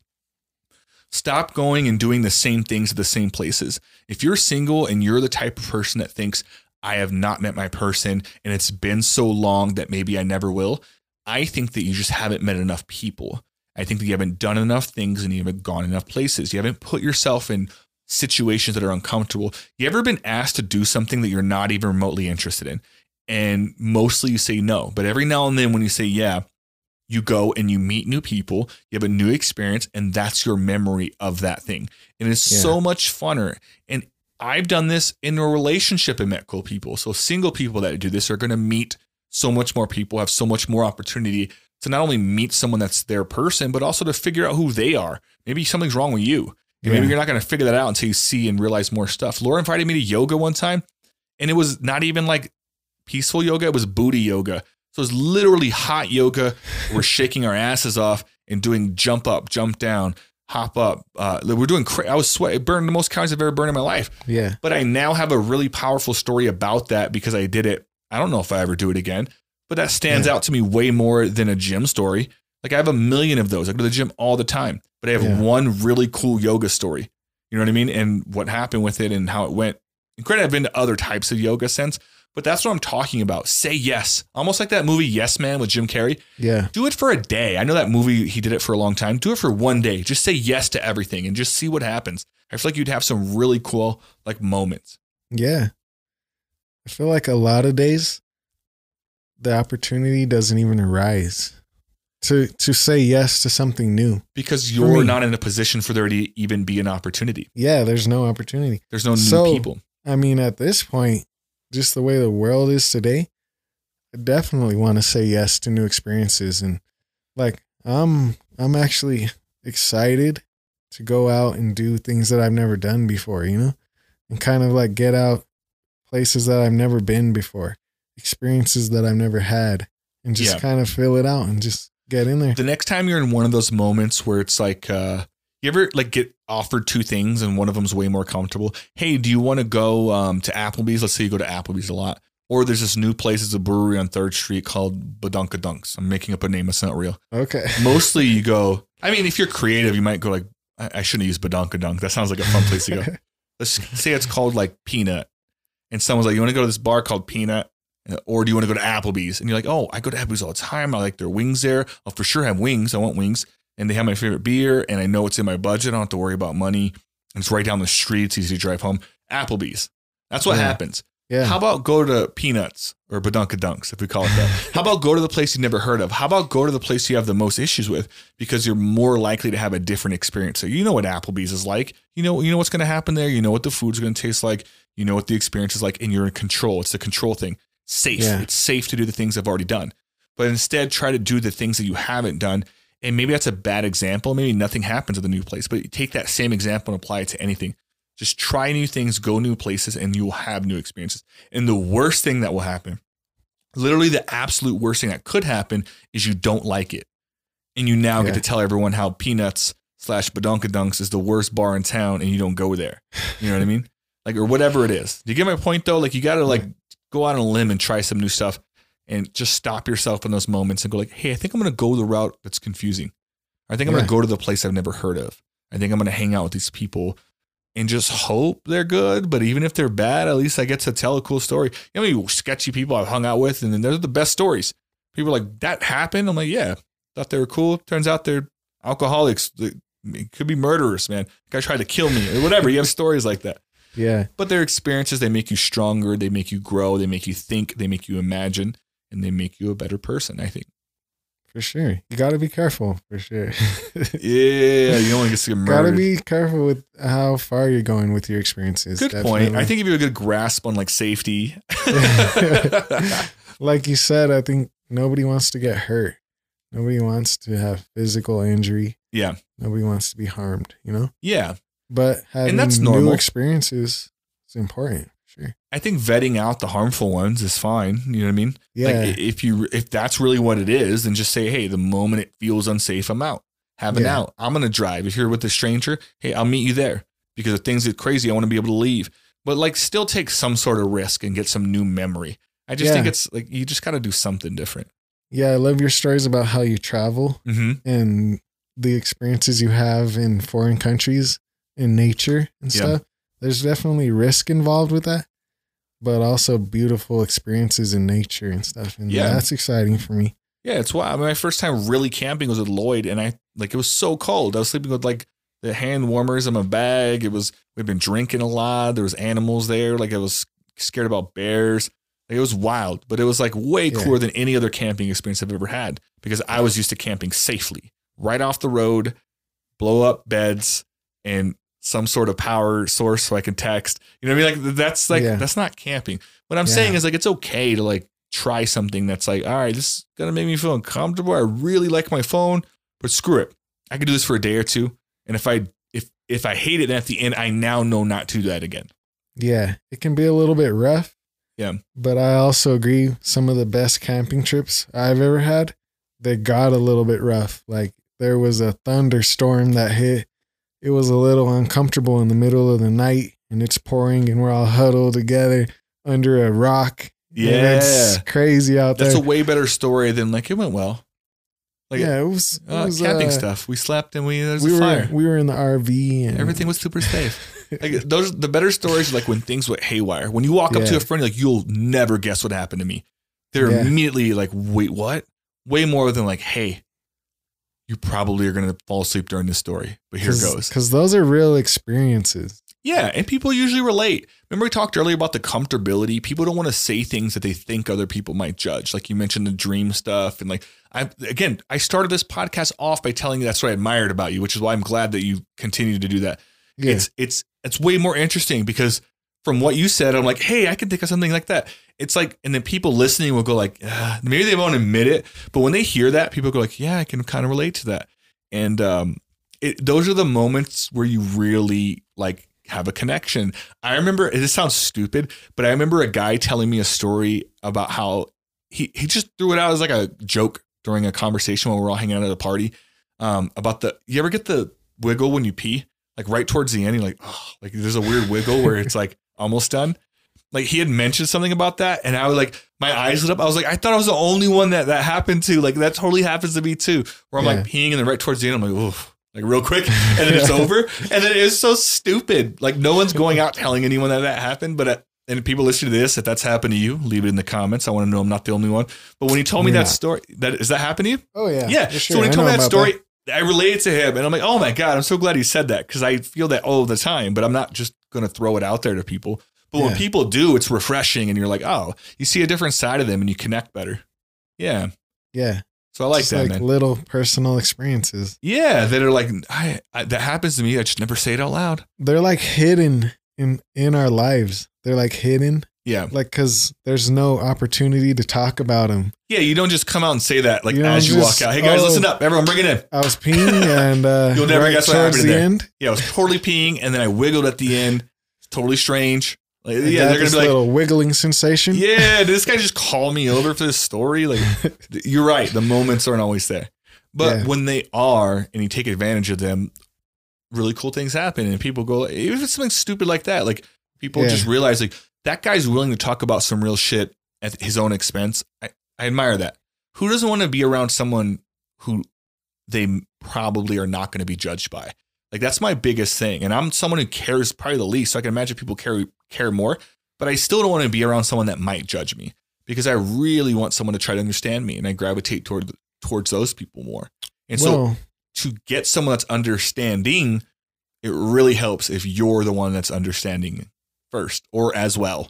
It really opens that door, right? For sure. But judgment though is I think it's a fair measuring stick. What do you mean? Break that down. I feel like naturally we're constantly judging. For sure. At all times. Yeah. But I hope that I'm judging you with a fair stick, you know? Like I'm judging you with the same stick that I'm judging myself. Yeah. Like I'm measuring you. I'm judging how much are you standing up in these areas, you know? In a sense. So like I'm thinking about my professors in a way, and like it's exciting to be around them. I know that they're definitely judging me, you know, because I'm a student. It's kind of their job. They're evaluating you. Yeah, it's like evaluating, right? Yeah.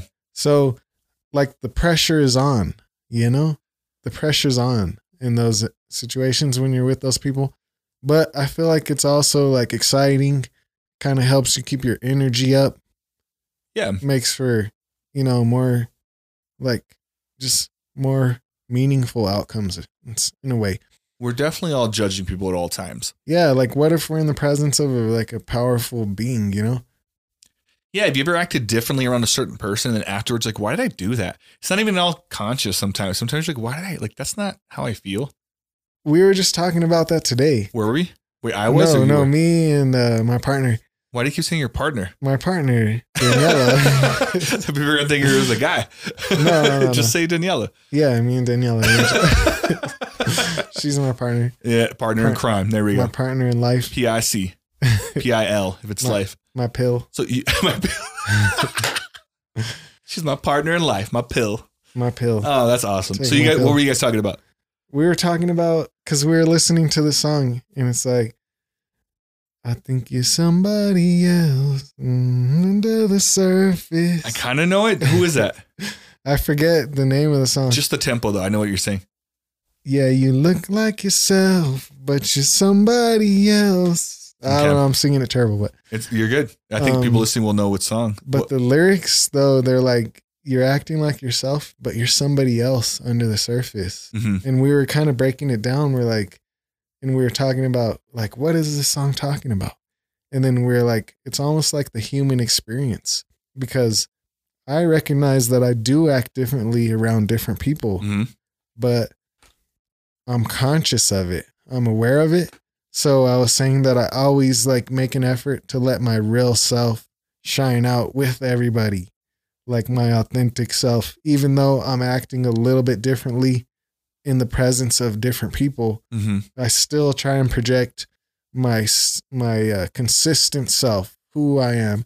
I still project that out, even though it's like altered a little bit. Yeah. And I feel like that's the human experience. I feel like it's a common thing with all of us. Like, we're not going to act the same if our boss is in the room, you know, or if somebody who has importance in our mind of a high stature, whatever situation. Yeah, we're you're in, never going to be. it's going to affect you. There would just be a bunch of people farting at their jobs. Like, Yeah. that's what you do at home. You know what I mean? Where you feel comfortable. You Yeah, just be like, you're by yourself. yes. You're totally. That's why I never Yeah. liked the invisibility superpower. When people were like, I want to be invisible. I'm like, fuck, no. You would see all the you're grossest so- stuff and you would turn into this judgy person. You're so alone. You would almost always be by yourself. Well, some people aren't meant for those vulnerabilities to come out. Can you imagine how vulnerable you would feel? What if right now, like God or whoever showed up and said, hey, guess what? I've been filming your whole life, every moment. I'm going to play you some key moments. And it's just you like flicking a booger or like farting or, you know, the things that people do that they don't want to talk about, right? That they all do, or dancing in the mirror after you've peed because you want to see if you can dance and it's stupid. Whatever people do. If you could see that, you would feel so embarrassed. You'd feel so vulnerable. People aren't meant to see that. Some moments are meant to be private, right? Yeah. So that's why invisibility would be the worst one. People always think of the good parts of that, what you could accomplish, but the bad parts to me heavily outweigh it. I don't want to know. I don't want to know about what people do with their time because I don't want people knowing about mine because it's you need that. So I've never liked that. I've never liked so you're right. Going back to the point Sorry to interrupt. No, go for it. Go I ahead. feel like that's why the invisibility, all the movies and stuff that portray that, they're usually darker. It's like the Invisible Man. Yeah, because they're like intruding on people's private moments and like it gets all distorted. It gets distorted. Yeah. But to your point of like, you want to have a good relationship with like, you want to care what people think, but not enough to where you change who you are. You want to care enough that you don't cross their line, right? Like if I just met you, I don't want to cross your boundaries, but I also don't know what your boundaries are yet because I just met you. Yeah. And so there's a certain amount of me that I'm going to let out because it's safe. And as I get to know you, I eventually want to be myself. And there's moments where you can take risks and there's moments where you can be yourself as long as it's not intruding. And if it is, kind of like what we were talking about earlier, the ability to explain it. Hey, this is just who I am. I know I'm weird. I didn't mean to make you feel uncomfortable. I get how I would have, but that's just who I am. It comes from a place where I kind of want to authentically be myself. But had I known you cared about that, I wouldn't have done it. Like, I apologize. Like, if you're able to do that, that's almost way more powerful than just not being yourself, right? It's like this balance of like, who am I and how much of me am I allowed to let out around who? Yeah. Yeah. It comes back to like what we were talking about parenting. And, I'm sure it comes into that a lot. Acknowledging, right? Like addressing maybe I was in the wrong here. Yeah. Like learning how to apologize or like kind of address what you did with everybody. Like even people in that situation that we're talking about now, like, oh, maybe that was inappropriate. Like I didn't understand that was something sensitive to you, or this is who I am and my experiences. And you can kind of reconnect. It's almost more powerful. And so It reminds me of and we'll take another little break here in a second. Okay. We'll add something cool in there. Apologies. And this is bad, but I want people to know that this happened to me at one point. Or this is something that like I was like, essentially, let me just say it, right? And again, this is me being vulnerable because I think people might relate to it. I went through a phase when I was single where I was really trying to figure out women. I'd been through some bad relationships and I was like, how... all right. I'm trying to find the best way to say it so people don't think I'm an asshole. See, we're doing it. And we just talked about this where I'm trying to respect everyone's boundaries. I was an asshole at one point and it came from a good place, but it came from, I figured out that women were really big suckers for apologies. And obviously I'm speaking in generalities. I'm not saying all women are, but I figured out regardless of what I did, if you're a really good apologizer, it almost is better than if you never messed up, right? If you messed up and then you can acknowledge it, women, and this is again, 20-year-old Will figuring out life, would be like, oh my God, that's so strong of him that he's able to acknowledge that. And I figured this out and I would use it to my advantage. And it's terrible and I don't do it anymore, but I have to be honest, where I would be really mean to people, apologize for it, and I would get that girl. And it worked a lot. Like it was like a common thing to the point where I literally, like I cussed people out and been straight up like you're fucking stupid and and like you present, like just going off. I wish I can tell you a few of these stories. And then like walking away or something and then coming back out to be like, hey, you know what? Like that has a lot more to do about me than you. Like I really didn't mean to do that. I was frustrated and I get that it hurt your feelings and I totally regret it. I don't know what's wrong with me. Like I apologize though. You didn't deserve that. Yeah. And like they would go like, oh, it's okay. And what I said was brutal. And I'm like, what? And then they would be like, well, what are you doing? Like, let's go get a drink. And so it's like, and I know it sounds bad, but I'm just being honest. I figured that out and I use it to my advantage a lot. That's such an interesting example because like based off of our conversation, we were recognizing how that ability to apologize is important, to acknowledge. It is, but it could be used for some bad stuff. Also manipulating that is that's not good at all. And here's the thing is I am still to this day a good apologizer, but it's so much more authentic. I don't need that anymore. You know what I mean? I'm in a wonderful relationship, so I have to actually apologize. But back then it was literally for that reason. And I remember that frame in my life and I totally like, again, being honest and trying to grow from something, it was totally wrong of me to like do it. But in the same sense, it also taught me how to be a really good apologizer. I just had to learn how to put my emotions and thought and actions behind it. Like I don't apologize if I don't mean it. If someone says you need to apologize to me, I'm like, I'll apologize to you if I feel sorry, but if I don't, you're never going to get that from me. I just don't do it.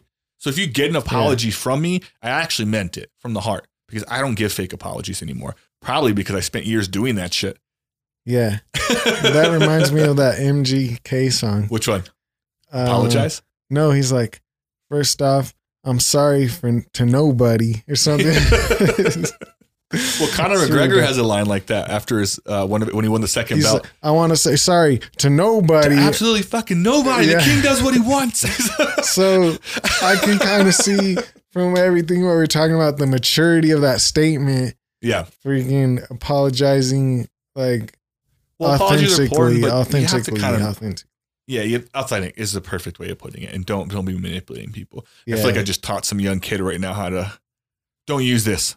That was but it was honest. That's how it was. That was like a clever technique that people can.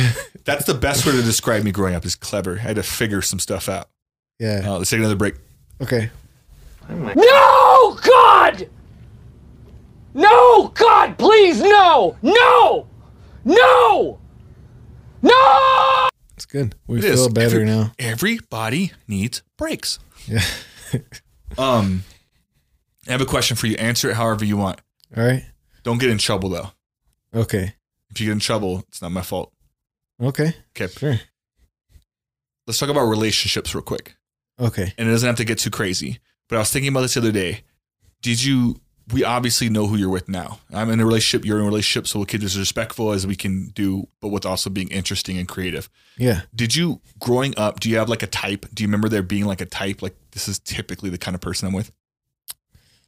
Or has it been kind of mixed up? No. Have you dated like kind of different people? Yeah. Okay. For sure. So I wanted to get an idea of what your type was like. So I put together a little thing for you. Are you ready? Yeah. Okay. And while I pull this up, I will reiterate to the listeners, we are both in relationships. Mm-hmm. Mm-hmm. We're both very respectful. This is meant to be fun/funny and interesting. Yeah. And that's where we'll leave it. But so here's what I was thinking, and I'll do it with you. So we're going to mirror this up there. Can you see it? Yeah. For the people watching, you'll see the clips right here. So I'm going to give you some people, some celebrities. We'll keep it celebrities. That way it's not weird. And all you got to tell me. So obviously, since we're in relationships, you know, they play Smash or Pass or like one of those games. Yeah. We're not going to do that because we're respectful to our ladies. Yeah. So we're going to go, friends. We're going to go friends. Friends or not friends or what? Would you be friends? All right. And the people will see this down below. First up, Sofia Vergara. Do you know who she is? Yeah. Would you be friends with her? Yes. Okay. Okay, but let's clear this up. Clear it up. Clear it up. When we're saying friends. Screw it. Let's do the real version. That's Is she your type or not? Let's go types. type. Yeah. Okay, when we're talking I think our ladies will respect that. We're just talking about types. We're just looking at pictures of women, though. This is not a very good judge of type or not, right? So, but the reason why I pick celebrities is she has a character, or like you've seen her in movies or like interviews and stuff. Okay, so if you were single, deeper, quick, would you entertain this idea if Sofia Vergara came up to you and was like, "Hey, do you mind if I sit down with you and have some food?" Would you entertain a conversation? Is she your type? Oh yeah, for sure. Beautiful. Okay, yeah. I agree. We're on the same page. This is where it's easy. You ready? Yeah. Next one. Okay. Brie Larson. Do you know who she is? Brie Captain Larson, Marvel. Yeah. Also beautiful woman for sure. Would you entertain a conversation? Yes. Okay. So definitely. we're getting so this fits right into what you said. Different types, right? Yep. They're not even like remotely the same looking, other than the fact they're celebrities. Appearance wise, and also like the roles that they play. Yeah. The roles matter, huh? The language, especially when it comes to like actresses and accents, you cultural. I agree. Everything. All right. Yeah, details. Same page. So Brie Larson's a yes. Should also be a yes for me, which I want to point out is I have almost no history of dating white women. Yeah. I had like a few girlfriends like in high school when I was like not even really like, it wasn't like dating. There's no intimacy there. Yeah. I very rarely am attracted to a white girl. My mom has this story. She always tells me that I was like super excited about the blonde white girls that would walk past when I was a little boy. I would just be like, ah. Do you know I why? want to go see them. I don't know. I don't remember that too much. You don't remember doing it? No. Maybe because your mom is a blonde white girl? Yeah, maybe so. Maybe that was your reaction? Yeah. Yeah. So maybe that's embedded in you somewhere. Have you dated a white girl ever? I have. Okay. This fits right into what you're saying. Yeah. Okay. You ready for the next one? Mm-hmm. Zoe Saldana. Do you know who she is? Yes. Okay. And I want to point out, I chose this picture because she has a gun. Yeah. It's kind of like, you better freaking pick me, bro. Yeah, it's a little scary. It's very threatening, huh? She's like, am I? Am I your type? Am I? So I know, intimidating. Would you? And a little. Would you entertain this conversation? Nipple showing? There is a nipple there. Maybe I should take it off. I actually didn't even notice that until you said that. It's intense. But type-wise. Yes. All right. So sticking to what you said. Pretty diverse, right? Yeah. Okay. Ready to keep going? Yeah. I would too, by the way. I would. Yeah. Especially when she's that blue lady in Avatar. Mm-hmm. Those tails, man. Those tails. Sure. I'm just kidding. Yeah. How weird can we make this right now, Will? All right. Next one up. You probably don't even know who this is, do you? Right off the bat? She looks a little bit familiar, but I'm not entirely sure. I don't know her name. I forgot her last name too, but it's Jillian. I know she's famous for, she was on The Biggest Loser, that show. She's like a workout enthusiast lady. Okay. A little bit older. Okay, I got a little bit of recognition. Yeah. I think she's beautiful. From You would entertain it? This picture. Totally, yeah. You got a wide type so far. So I wouldn't. You wouldn't? Why? I wouldn't. Why not? Again, the white thing, I think a little bit. God, I'm going to start sounding racist against white people again. I just wouldn't, like, just being honest, like, just real quick. Even the way she is, because I have watched The Biggest Loser and her shows, I don't like the way she is. Something about her just turns me off. Yeah, I can imagine she's a little bit harsh. A little harsh. Which there's a level of harshness, which I think is okay, but I just, no, for whatever reason. I wouldn't. Yeah. I still would. Okay, Sure. here we go. Ready? Yeah. Sandra Bullock. Sandra Bullock. I threw her in here because she's older, Mhm. but not so old where it's weird.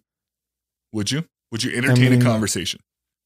Of course. I would entertain a conversation with damn near anybody, bro. Well, before you say that, there's some more pictures in here. Don't worry, I'll set you up a little bit. All right. Sandra Bullock, I would say yes too, in a weird way. I don't get Yes. it. What do you think her ethnicity is, by the way? You think she's just a white girl? Is she like Her name is Sandra.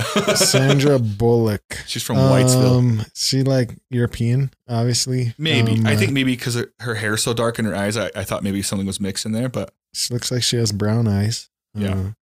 Dark hair. Gosh, it's hard to tell when you like. There's so much detail, even with white people, like European. Like it's weird that we say white are they people. German? Because, are they Irish? Are they English? It's so diverse. Are right? they Russian? Are they? Yes. There's so many countries. Like it's ridiculous. I agree. You can't really put people in boxes like that. I agree. So still yeses so far. I agree. So far I have one no. You have no nos. Yeah. Next one. You ready? Yep. Halle Berry. Halle Berry. Halle Berry mixed, and Yeah. it's this version of Halle Berry, not young version. A little bit older here. Yeah, I think she's like 46 or something now. She's in her 40s somewhere. Oh, really? Again, I have this. Admitting it, Laura knows this because I have a thing for Nicole Kidman. Older women that keep it somehow, like I just have a thing for that. Yeah. Yeah. Yeah. And I want to point out, Laura has some great genes, so I feel like she's going to look wonderful as an older adult. But I actually like Halle Berry older, like Nicole Kidman. I actually like them older than I did younger. Oh, yeah? But you didn't answer. Would you totally, entertain this? Yeah. All right. So far, right on track. You're pretty diverse. You ready?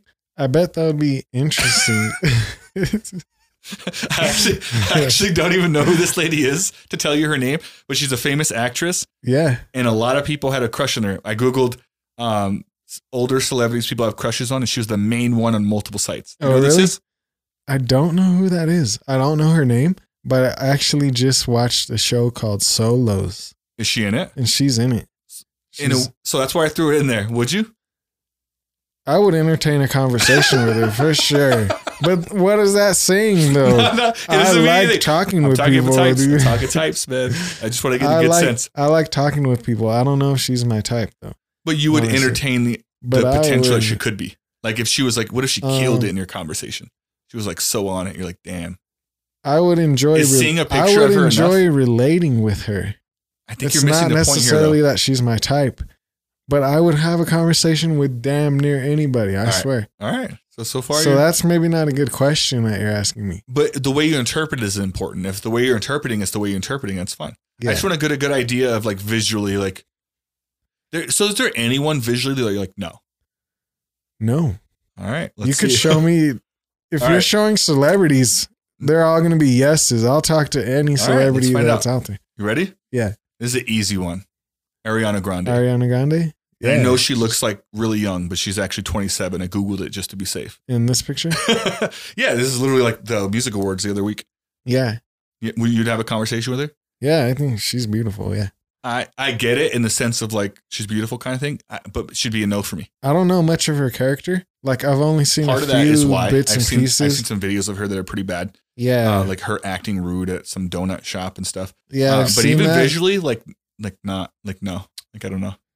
I totally would. Okay. I think she's very attractive, and even that like her characteristics. I think it would be fun to just at least talk. She's one of those girls like I get it. Like looking at her, like I get so like I don't think it's weird, right? Yeah. But for me, no.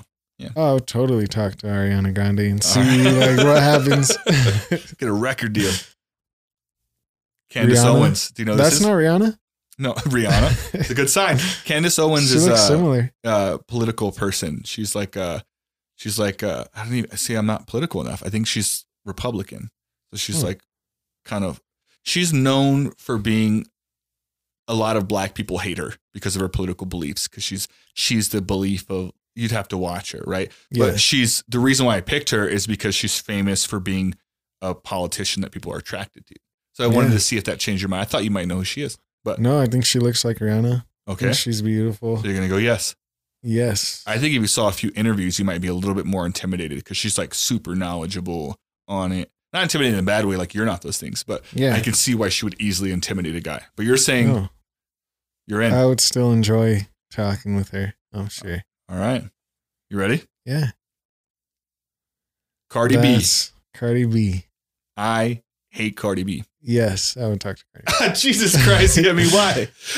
I like her accent, first of all. And I've seen Is that an accent or you think she does it on purpose? I don't know. I don't know either. Okay. I don't know. Sure. I would totally. So she's from New York. Why, so I'm assuming in New York. why the hell wouldn't I talk with Cardi B? Why? Give me the Come would on. you, because I can give you some why would you nots, but Yeah. give me some woods. Why would I? Because she's a fucking celebrity, wealthy artist producing But it's music. not just in the talk, like have a mainstream. conversation. I would have a conversation, but Yeah. would you entertain the idea of being with a girl like that if you were single? Looks and personality wise, based off what you know. Is she a yes or a no for you? We're doing the polite smash or pass, remember? So we don't get broken up Okay. with. Okay, now that you're We're doing the polite version. the polite, Would you entertain a conversation with Cardi B? gosh, I don't know. I think she'd really hurt my feelings, honestly. For real. Oh, that's the best way to describe her. I feel like she would hurt the fuck out I of your think she feelings, would man. break me She up, would break your heart, dude. bust me up. She hard. would. She would. She's too rough. She's a no? She's rough. No. Yeah, she's a rough. Yeah, she's a rough. All All She's right. a rough woman. We're almost done here. I So would- our first no. No, Okay. for sure. What about Flo from Progressive? Flo? You've seen her commercials, right? Yeah. I think Would you go out on a date with Flo with leaving the door open to maybe I might like her? honestly, I don't find her attractive. She's not attractive, but I would still go. She'd be a yes for me. I would go on the date because I feel like that'd be the funnest date ever. I feel like Her character, her charisma is and so character would come out. much like outstanding, And then I would, at the end of the night, I think I'd be like, nah. But like, Yeah. I would definitely go on the date. yeah. But no, All it'd right. be a no for me No. because unattractive. So Cardi B and Flo from Progressive is out. Kind of find it annoying at this point. You think Those she's annoying? commercials? Yeah, I don't like them Too much? too much. They need to move on. Okay. You ready? Yeah.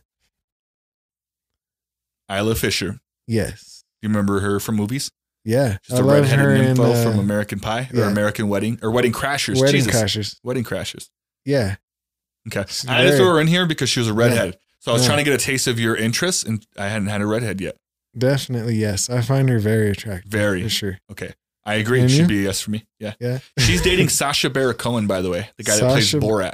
Oh, I thought she was like dating a woman. But No. Oh, Yeah. Sacha Baron Sacha Cohen is the Baron- guy that played Borat. Oh, that's cool. Yeah. And he's Oh, super that's- weird, but apparently super cool when he's not in That's the character. very interesting. Yeah. Yeah. You ready? Yeah. The two girls from White Chicks. The two girls from White Chicks? Damn it. I was hoping you didn't see White Come Chicks. on, dude.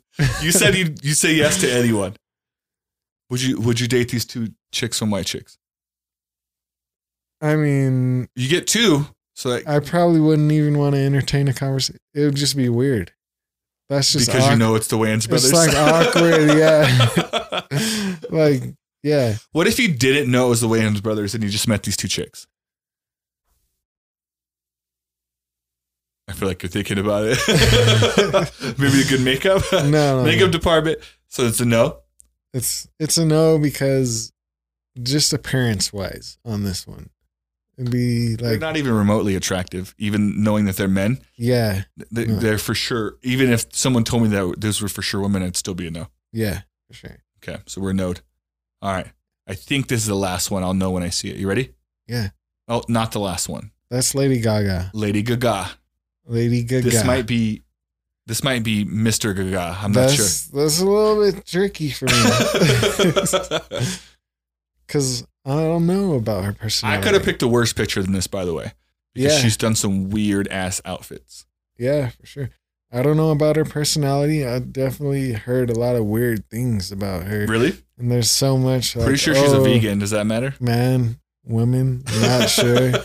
Strange. She's strange. A lot of weird, like, topics about her and like the stuff that she does. So not even worth a date. But I mean, I kind of like some of her songs and her creativity. I also don't find But her you can like completely. someone's music and not be interested in them. No, that's true. Still, I don't think she's completely repulsive appearance wise. Not super attractive. Repulsive, Jesus. Not completely repulsive, just like kind of repulsive. Like, I mean, she's like has a weird appeal to her. I'm a hard no on Lady Gaga. You're a hard no? Hard no, like not even a little bit. For what reason? The only thing I like about her is her voice. And I notice how I didn't say her music. I'm not some of her songs, I hate them. Yeah. But she does have a good voice. She does sing very well, and she makes me feel certain things when I listen to her music. So I know she has a powerful voice. That's about it. I don't like the way she acts in interviews. I don't like her character in that movie. I don't like the way she looks. Like so it's like the combination of all of it put together, like it's not even close. It's a hard no for me. It's a no for me, for sure. I think this is the last one. You ready? Yeah. Nope, not the last one. But I had to throw her in here. Because different body type than most of the rest, but still really pretty. Gal Gadot played Wonder Woman. What would you say? Definitely yes. Yeah. Beautiful. I love her in Fast and the Furious. I forgot she was in Fast and the Furious. I didn't know. What was the first movie I saw her in? I think I saw her in something else. And then she became Wonder Woman. Yeah, I don't know what it is. Beautiful to me. She's actually kind of tall. Yeah, I don't mind that at all. Not even my favorite body type, if I'm being like super picky and honest. But look at her face. Pretty go. Face of a Wonder Woman. A Wonder Woman. All right. This is probably the last one. You ready? Yeah. Bridget the Midget. Bridget the Midget. Do you know who that is? Not entirely. Is she in Me, Myself, and Irene? Or? She's actually a porn star. Really? And I'm pretty sure that's DJ Black that's with her. Is that DJ Black? No, I'm just kidding. I shouldn't say that. He's going to be a guest in a few weeks. Dude. No. This is Bridget the Midget. She was in a few movies, but she's famous for doing porn. And she was like, and I'm not calling her a midget to be rude. That's what she goes by. She goes by Bridget the Midget. And she's pretty famous for like the early 2000s, late 90s. Yeah. Keep in mind, she's like 3 feet tall. Yeah. Maybe 2.5. Jeez. You know, I don't find her very attractive. It's I probably should have picked a picture where her eye is like cockeyed. So no. Kind of throws me off. What about you? I don't know. What do you think? Hard no. No. Hard no. No. I actually knew a girl that was little. Can we say the midget word again? If I say midget. Midget? Can I say midget? Jeez, no. Bridget the Midget. If you say it that way, it seems to be okay. No, I wouldn't. You know what's weird is I hang out with, that's actually the last picture, so I'll close it up. Okay. I hang out with people that like, that's like their thing. I've heard guys like be like, oh, you got to watch like midget porn or something like that. That's like one of their fantasies. Yeah. Not even remotely close to something I'm interested in. So she'd be a hard no too. I've actually never watched that before. Never midget seen porn? Yeah. I saw one that was called, should we get into it? I saw one that was called Willy Wanker and the Chocolate Packing Factory. I saw like 4 to 5 seconds of it and I turned it off. It was terrible. I don't even want to tell you what it was about. But that's the closest I got to watching one. Just that title alone, that probably has to be edited out of the podcast. Feel like I'm leaving it. Maybe we'll edit it out. I think so. The point of that was to get a good idea of who your type was, and I think you're right when you said that you don't really have a type, because I feel like I threw in a mixture of ethnicities, a mixture of heights, a mixture of color, a mixture of body types, everything, and I feel personality. Like you were personalities. You were kind of all over the place. So maybe you don't have a type. Yeah, I like what I like. I like to think I don't have a type, but looking at my dating history, I definitely have a type. But if I'm being honest, like that's where it's weird, like where it's like, would you? Like maybe if the situation was right, but like probably not. Like I wouldn't gravitate to that person in a room. Like if I had a choice, probably not. But people have special energy, right? Like you were talking about. What is that, by the way? One of your previous conversations was about charisma, right? Mm-hmm. And it's that was the one with Stefan. We're talking about him. It's that momentarily energy that they possess in the moment and between you and them. What is charisma?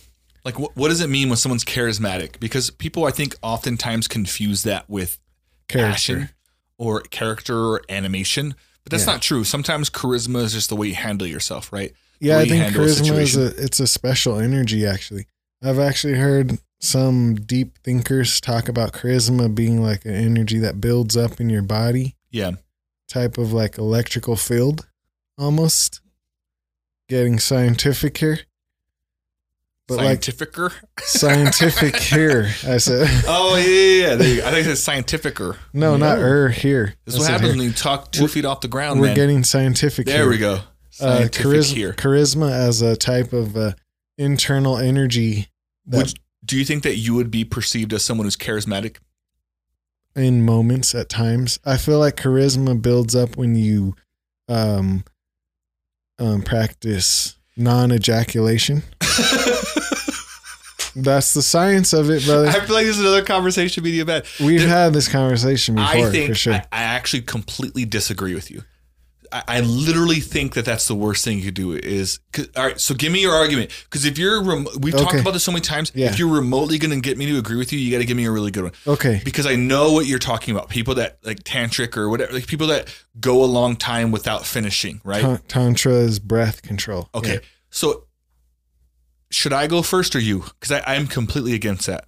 I would like to rebuttal and give you my fair enough ideas. Because I know I come off very strong. Okay. Here's what I think it's stupid. I think people make stupid decisions when they're horny or when they're thinking, and I'm talking about men. Maybe women can feel the same way, but I'm a man. I'm going to speak from a man's perspective. Okay. You make dumb decisions and do dumb things all the time with sex in mind. And it doesn't literally have to be sex, but I'm talking about sexual thoughts.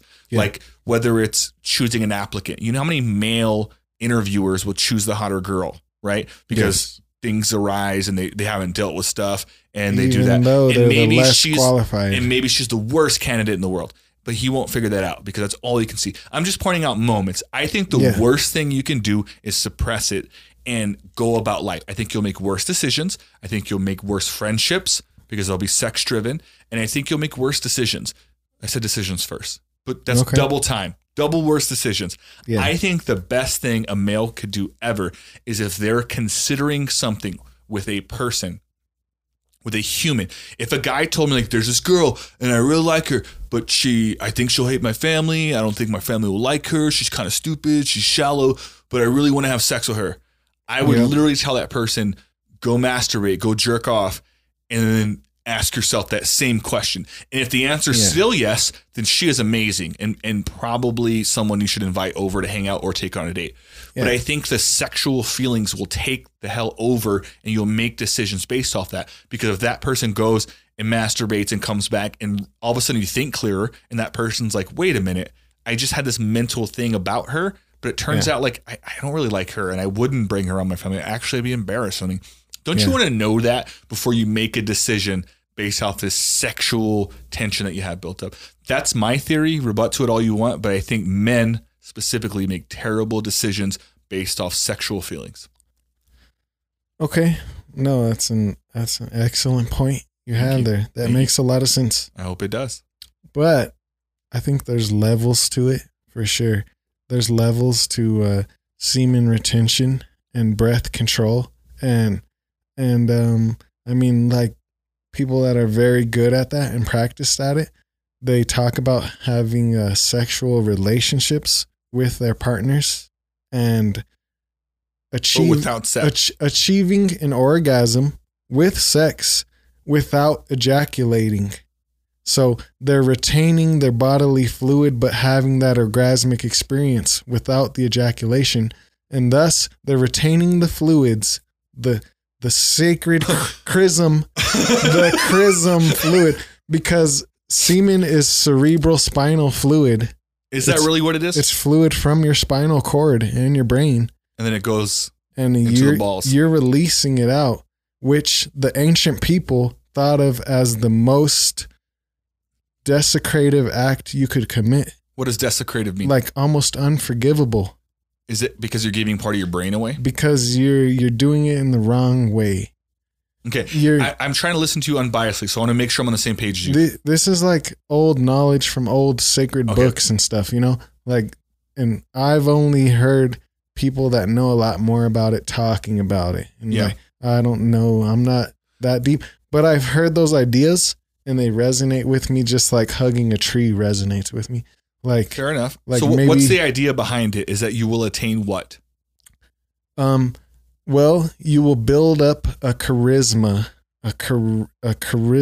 an energy and an energetic field. Your body will become empowered and like more sound and structurally integrity of your energetic field.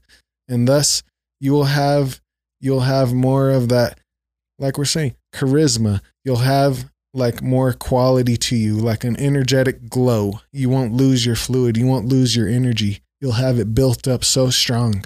And you can still have an orgasmic experience, sexual, with your partners without excreting your vital fluids. And are they vital?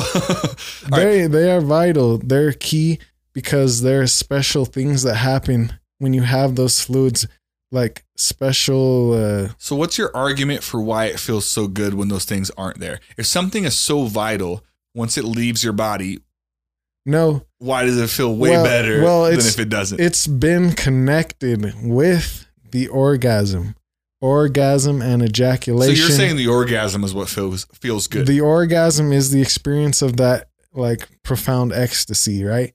But the ejaculation is the excretion of your fluid and immediately after the loss of your vital charismatic energy.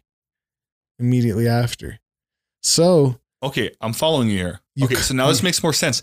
So you're telling me there's a way to reach that orgasmic feeling without finishing, essentially. There is a way to have that orgasmic feeling extended much longer without depleting your vital energy. And you know this because you read about it or you've done this? I've heard, and that is the basis of Tantra.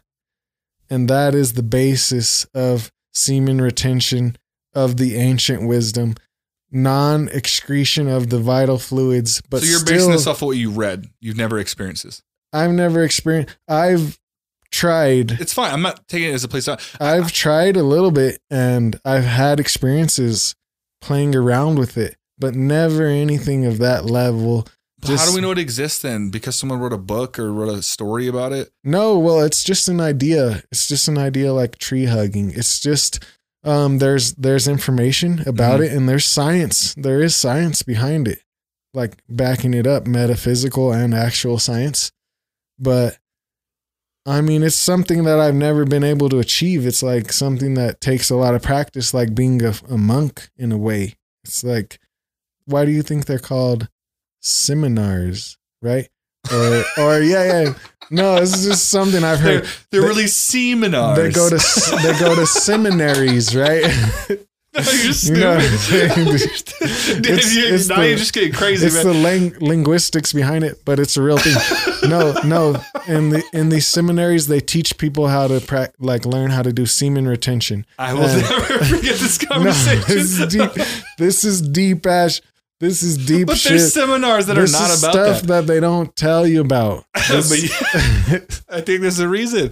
Hold on. No, I think this is next level stuff that we're just not ready for, you know? I'm with you. I'm with you to a certain point. That's why I told you, like, wait a minute. Like, all right, I can get behind the idea that waiting for something means it'll be better, right? Yeah. Or at least getting to really know that part of it. I'm just not sure how possible that is. I'm not sure, unless convinced otherwise, how possible it is to reach that same orgasmic feeling that you would feel when you release, but without that. I'm not sure how possible that is. Yeah. That's my skepticism. I agree for sure. And I've tried. And I think that there is something to it from my own personal experiences. Okay. Like trying not to ejaculate during sex definitely changes the whole dynamic for sure. And it changes what it's about. It's not so much like, oh, I'm just trying to get off, trying to get to my release. I think there's an importance in that, right? Right. And you last longer and it changes. And if you control your breath, and breath is essential for health, and you control that, and it has a great effect on your ability. So breathing and retention are connected intimately. So it just makes sense that there's something that could be like transcendent about that. Yeah. And I also can can relate to the fact that if you build up your energy, if you're retaining your own bodily fluid, like retaining your essential fluids, something special about your spinal cord fluid for sure that we've never been taught about.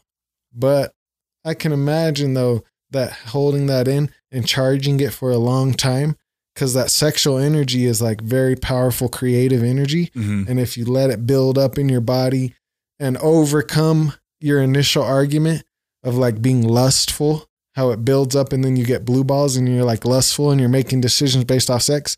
If you can move past that over years and years of doing this and like maybe still having your orgasm without ejaculation and like learning how to control your body in more advanced ways, Mm-hmm. then you're really on another level that nobody's at, you know?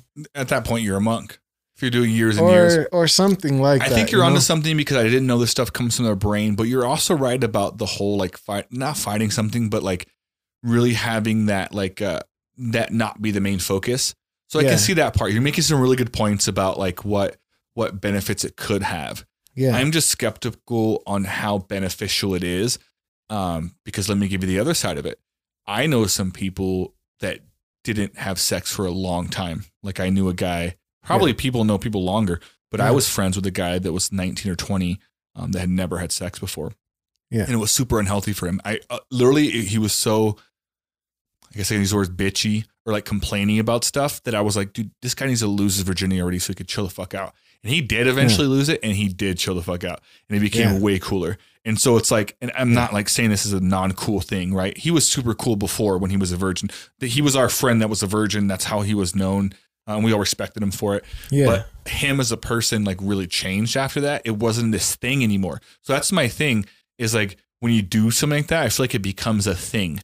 It becomes this red button effect where it's like you can't push a red button, and that's all you think about is a red button. I understand, and you build your identity around that. Like, oh, I'm a vegan. I don't eat meat or this or that.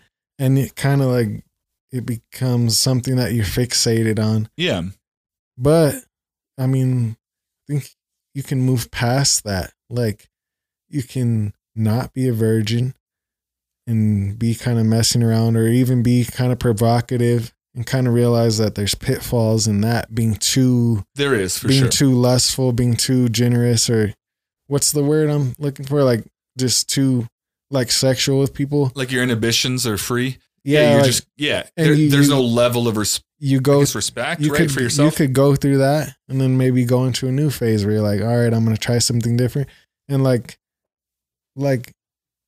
you know, life is crazy. It has levels to it. Like you can really go away to your cave and become a monk in many different ways. Yeah. You know, like, and that's just one route to become like, it's just a path of something that's, you can become very advanced, or like a really strong self-control. And it depends on how you utilize it in a healthy way, you know? You make a lot of sense, because, and this is why this conversation is cool, because me and you have opposing opinions on it. But I see a few of the things that you're saying. I'm not totally ain't. I was about to say ain't. I haven't used that word in a while. I'm still not completely behind it, but you make good points. You make good points about like what could be. It's safe and easy because it's more common to feel the way that I feel. Yeah, but and I feel that way too. I feel that way too. I'm no monk. I'm no. Yeah. You know. Yeah, we're not monks. But it sparks interest in me. It sparks a bit of excitement. Yeah. This is a possibility, you know? And I'm but like, also, oh, it's a different thing than people are normally used to doing. So like, why not kind of thing? I get it. Yeah, like being different. Like, I like to be different. I'm different. Yeah, I'm different. Everyone bobs their head of that song, but they don't really want to be different, huh? No. I wish I had more power to be more different than other people. Interesting. Because I feel like it takes a lot of power and energy. I think doing podcasting stuff, I fall into this groove of, which is usually successful in other businesses, just don't reinvent the wheel, they say. Like, just do what they're doing. And so I started doing that with stuff. And I've recently tried to mix some stuff up, because I'm like, there's already a Joe Rogan. There's already a Bill Burr. There's already these other podcasts that exist. Jake or Logan Paul has a podcast. There's already these different styles. Like, I don't want to do it that way. I wanted to mix things up and like add it. That's why I changed the background. That's why I've been trying to change the way I put the thumbnail on the thing. Yeah. And I don't know if I'll ever nail it, but I've gotten to the point where I'm really thinking outside the box. Like, what could I do differently as opposed to how do I mimic the most successful people? Yeah. And I think it's important. I think you're right. I think people thought Elon Musk was out of his mind before he made his first million. People probably thought Steve Jobs was out of his mind before he invented the iPod. You know what I mean? Like, I think that people should think you're out of your mind. And if people tell you that's never going to work, that means you're probably onto something. Yeah. Yeah. Like, you should really explore that. Like, if you're the same as most people, you're probably not rich. Yeah. Because those people aren't the same as us. Because most of us are not rich, you know? Yeah. If like, that's those the are goal. those are different type of special people. Like, they're getting into different realms, you know? Yes, I agree. Yeah, it's I want to be. It was funny because I was singing that "I'm Different" song. It's crazy the amount of hip hop or music in general that people will listen to and sing the words to, but like not really understand what they're saying. You know what I mean? Mm-hmm. And it's common in hip hop a lot, like where people say something, but they're not really about it. Like, and rappers are notorious for this. Like, people will be like, "Yeah, dude walked up a pop 3 shots." It's like, that guy like got arrested last week and snitched on his friends. You know, he definitely doesn't own a gun. You know what I mean? So it's like weird things like that. Like, but people will listen to that song and be about it as if they are. It's like the person you're mimicking isn't even about it. And so it's like weird. Like, where do we get our influence? And do we vet our sources? We definitely don't do it in music. We just assume the artist is telling the truth. And we do it. Now, I'm picking on hip hop right now as a hip hop fan, but it's true in country. Yeah. It's true in R&B. It's true in rock. Like, it's true of people present their story, but usually it's the way they want to be. And so it's like, do we really vet our sources? Like, are we sure? I talk about this a lot with memes. I don't know, you're not on social media a lot. Yeah. But there's a meme thing where it'll be like a cool quote and then they'll just throw a celebrity behind it. And so the quote will be, and I'm making something up, it'll be like, you must make millions of dollars for every second that you breathe. But should you breathe for every millions of dollars to take your breath away? Like, it'll be something like that. And then they'll have like in the background, it's like J. Cole or Drake or like fucking Gandhi. Like, I don't know. It's always someone that's, I'm like, they didn't say that. Like, it's just some quote and you put some famous person behind it and you don't even like that quote. You don't even live by that quote. That's not even a real quote. It makes no sense. Or sometimes it makes a little bit of sense, but I'm like, you posted it because it's an easy thing to say. And I hate little sayings like that because I think people should challenge themselves to come up with your own quote, first of all, but also like, don't just fall into like the pattern of the quotes. You know what I mean? Like, you must learn to crawl before you can run. Like, we know what that means. How about you come up with your own shit? How about crawling is super fucking hard? And if I could skip that and just go to running, I could probably beat Usain Bolt in a race. And so, like, you know, it may not be legit, but like, damn, at least he came up with that phrase on his own. You know what I mean? I don't know. Straight up. I'm done with those. There are some really good quotes that I love. There are some good quotes, but there's definitely some overused ones. Yeah. And the cliche ones, right? Yeah. One of my favorite. Give me one, yeah. Was by Winston Churchill. And I'm about to butcher this. It's all good. But we can Google it. It's something like, it's not, or not only do we design the buildings, but the buildings create who we are. There's something like that. And I freaking love that quote. Like, as we shape our buildings, thereafter they shape us. Quote Sir Winston Churchill, we shape our buildings, therefore they shape us. More than structures, we are creating environments of trust. Is that the one? That's the one, for sure. Very simple. But to me, that just had so much meaning that takes me to like what I'm so fascinated with. Like buildings, ancient Egyptian architecture. Well, that's the more quicker version of it. It says right on the top, we shape our buildings, thereafter they shape us. Yes, exactly. Intense. Yeah. To me, it's not even up there. That had very depth of meaning. That one really was exciting for me. I love that quote. That's a good quote. That speaks to me a lot. There's a few good ones out there, huh? We shape our buildings, thereafter they shape us. And to me, that's like the importance of what we're building and the environment that we live in. And it's almost speaks to like poverty, you know, like people living in poorly constructed environments and neighborhoods, as opposed to people living in very nice, rich houses, and how that those poorly houses and those rich houses, they're actually shaping us. First, we build them, but then as we're living in them, they actually really influence us a lot in our quality of life and our health, you know? Yeah. The whole metaphorical purpose behind it, just being like the things we build end up influencing us. One of my favorite quotes is actually not even by a famous person. It's a movie quote from Fight Club. You ever seen Fight Club? I love Fight Club. The part where Brad Pitt, and considering what his role in the movie is as Tyler Durden, he says, he tells Edward Norton in the bar, he says, the things you own end up owning you. And then they leave the bar. You know what I mean? Mm-hmm. And the whole movie is about like fighting against like major like advertisement and like the way the world. Yeah. What a powerful quote. Think about that for a second. The things you own end up owning you. Mm-hmm. Like what a powerful statement. And I truly to this day always remember that because it's so important. Like we put so much value in the Gucci purchase or the Citizen watch or the whatever, the Jordan shoes. You know what I mean? Those things end up being who you are. So when there's a house fire one day, I'm just giving an example, you lose a part of yourself when people say that. As someone who's been through a house fire, it's because you put too much value in the things. I wasn't that way. I was in a house fire where I lost things. I was just a kid. I'm like, all right, we'll just get new things. But to my parents, it was way more impactful. We had to move. It really shook up our family. And imagine if your house burned down today, you would definitely lose a lot of who you are. Yes, because the older you get, going back to what we were talking about earlier with children versus adults and their imagination, you get a little bit more attached.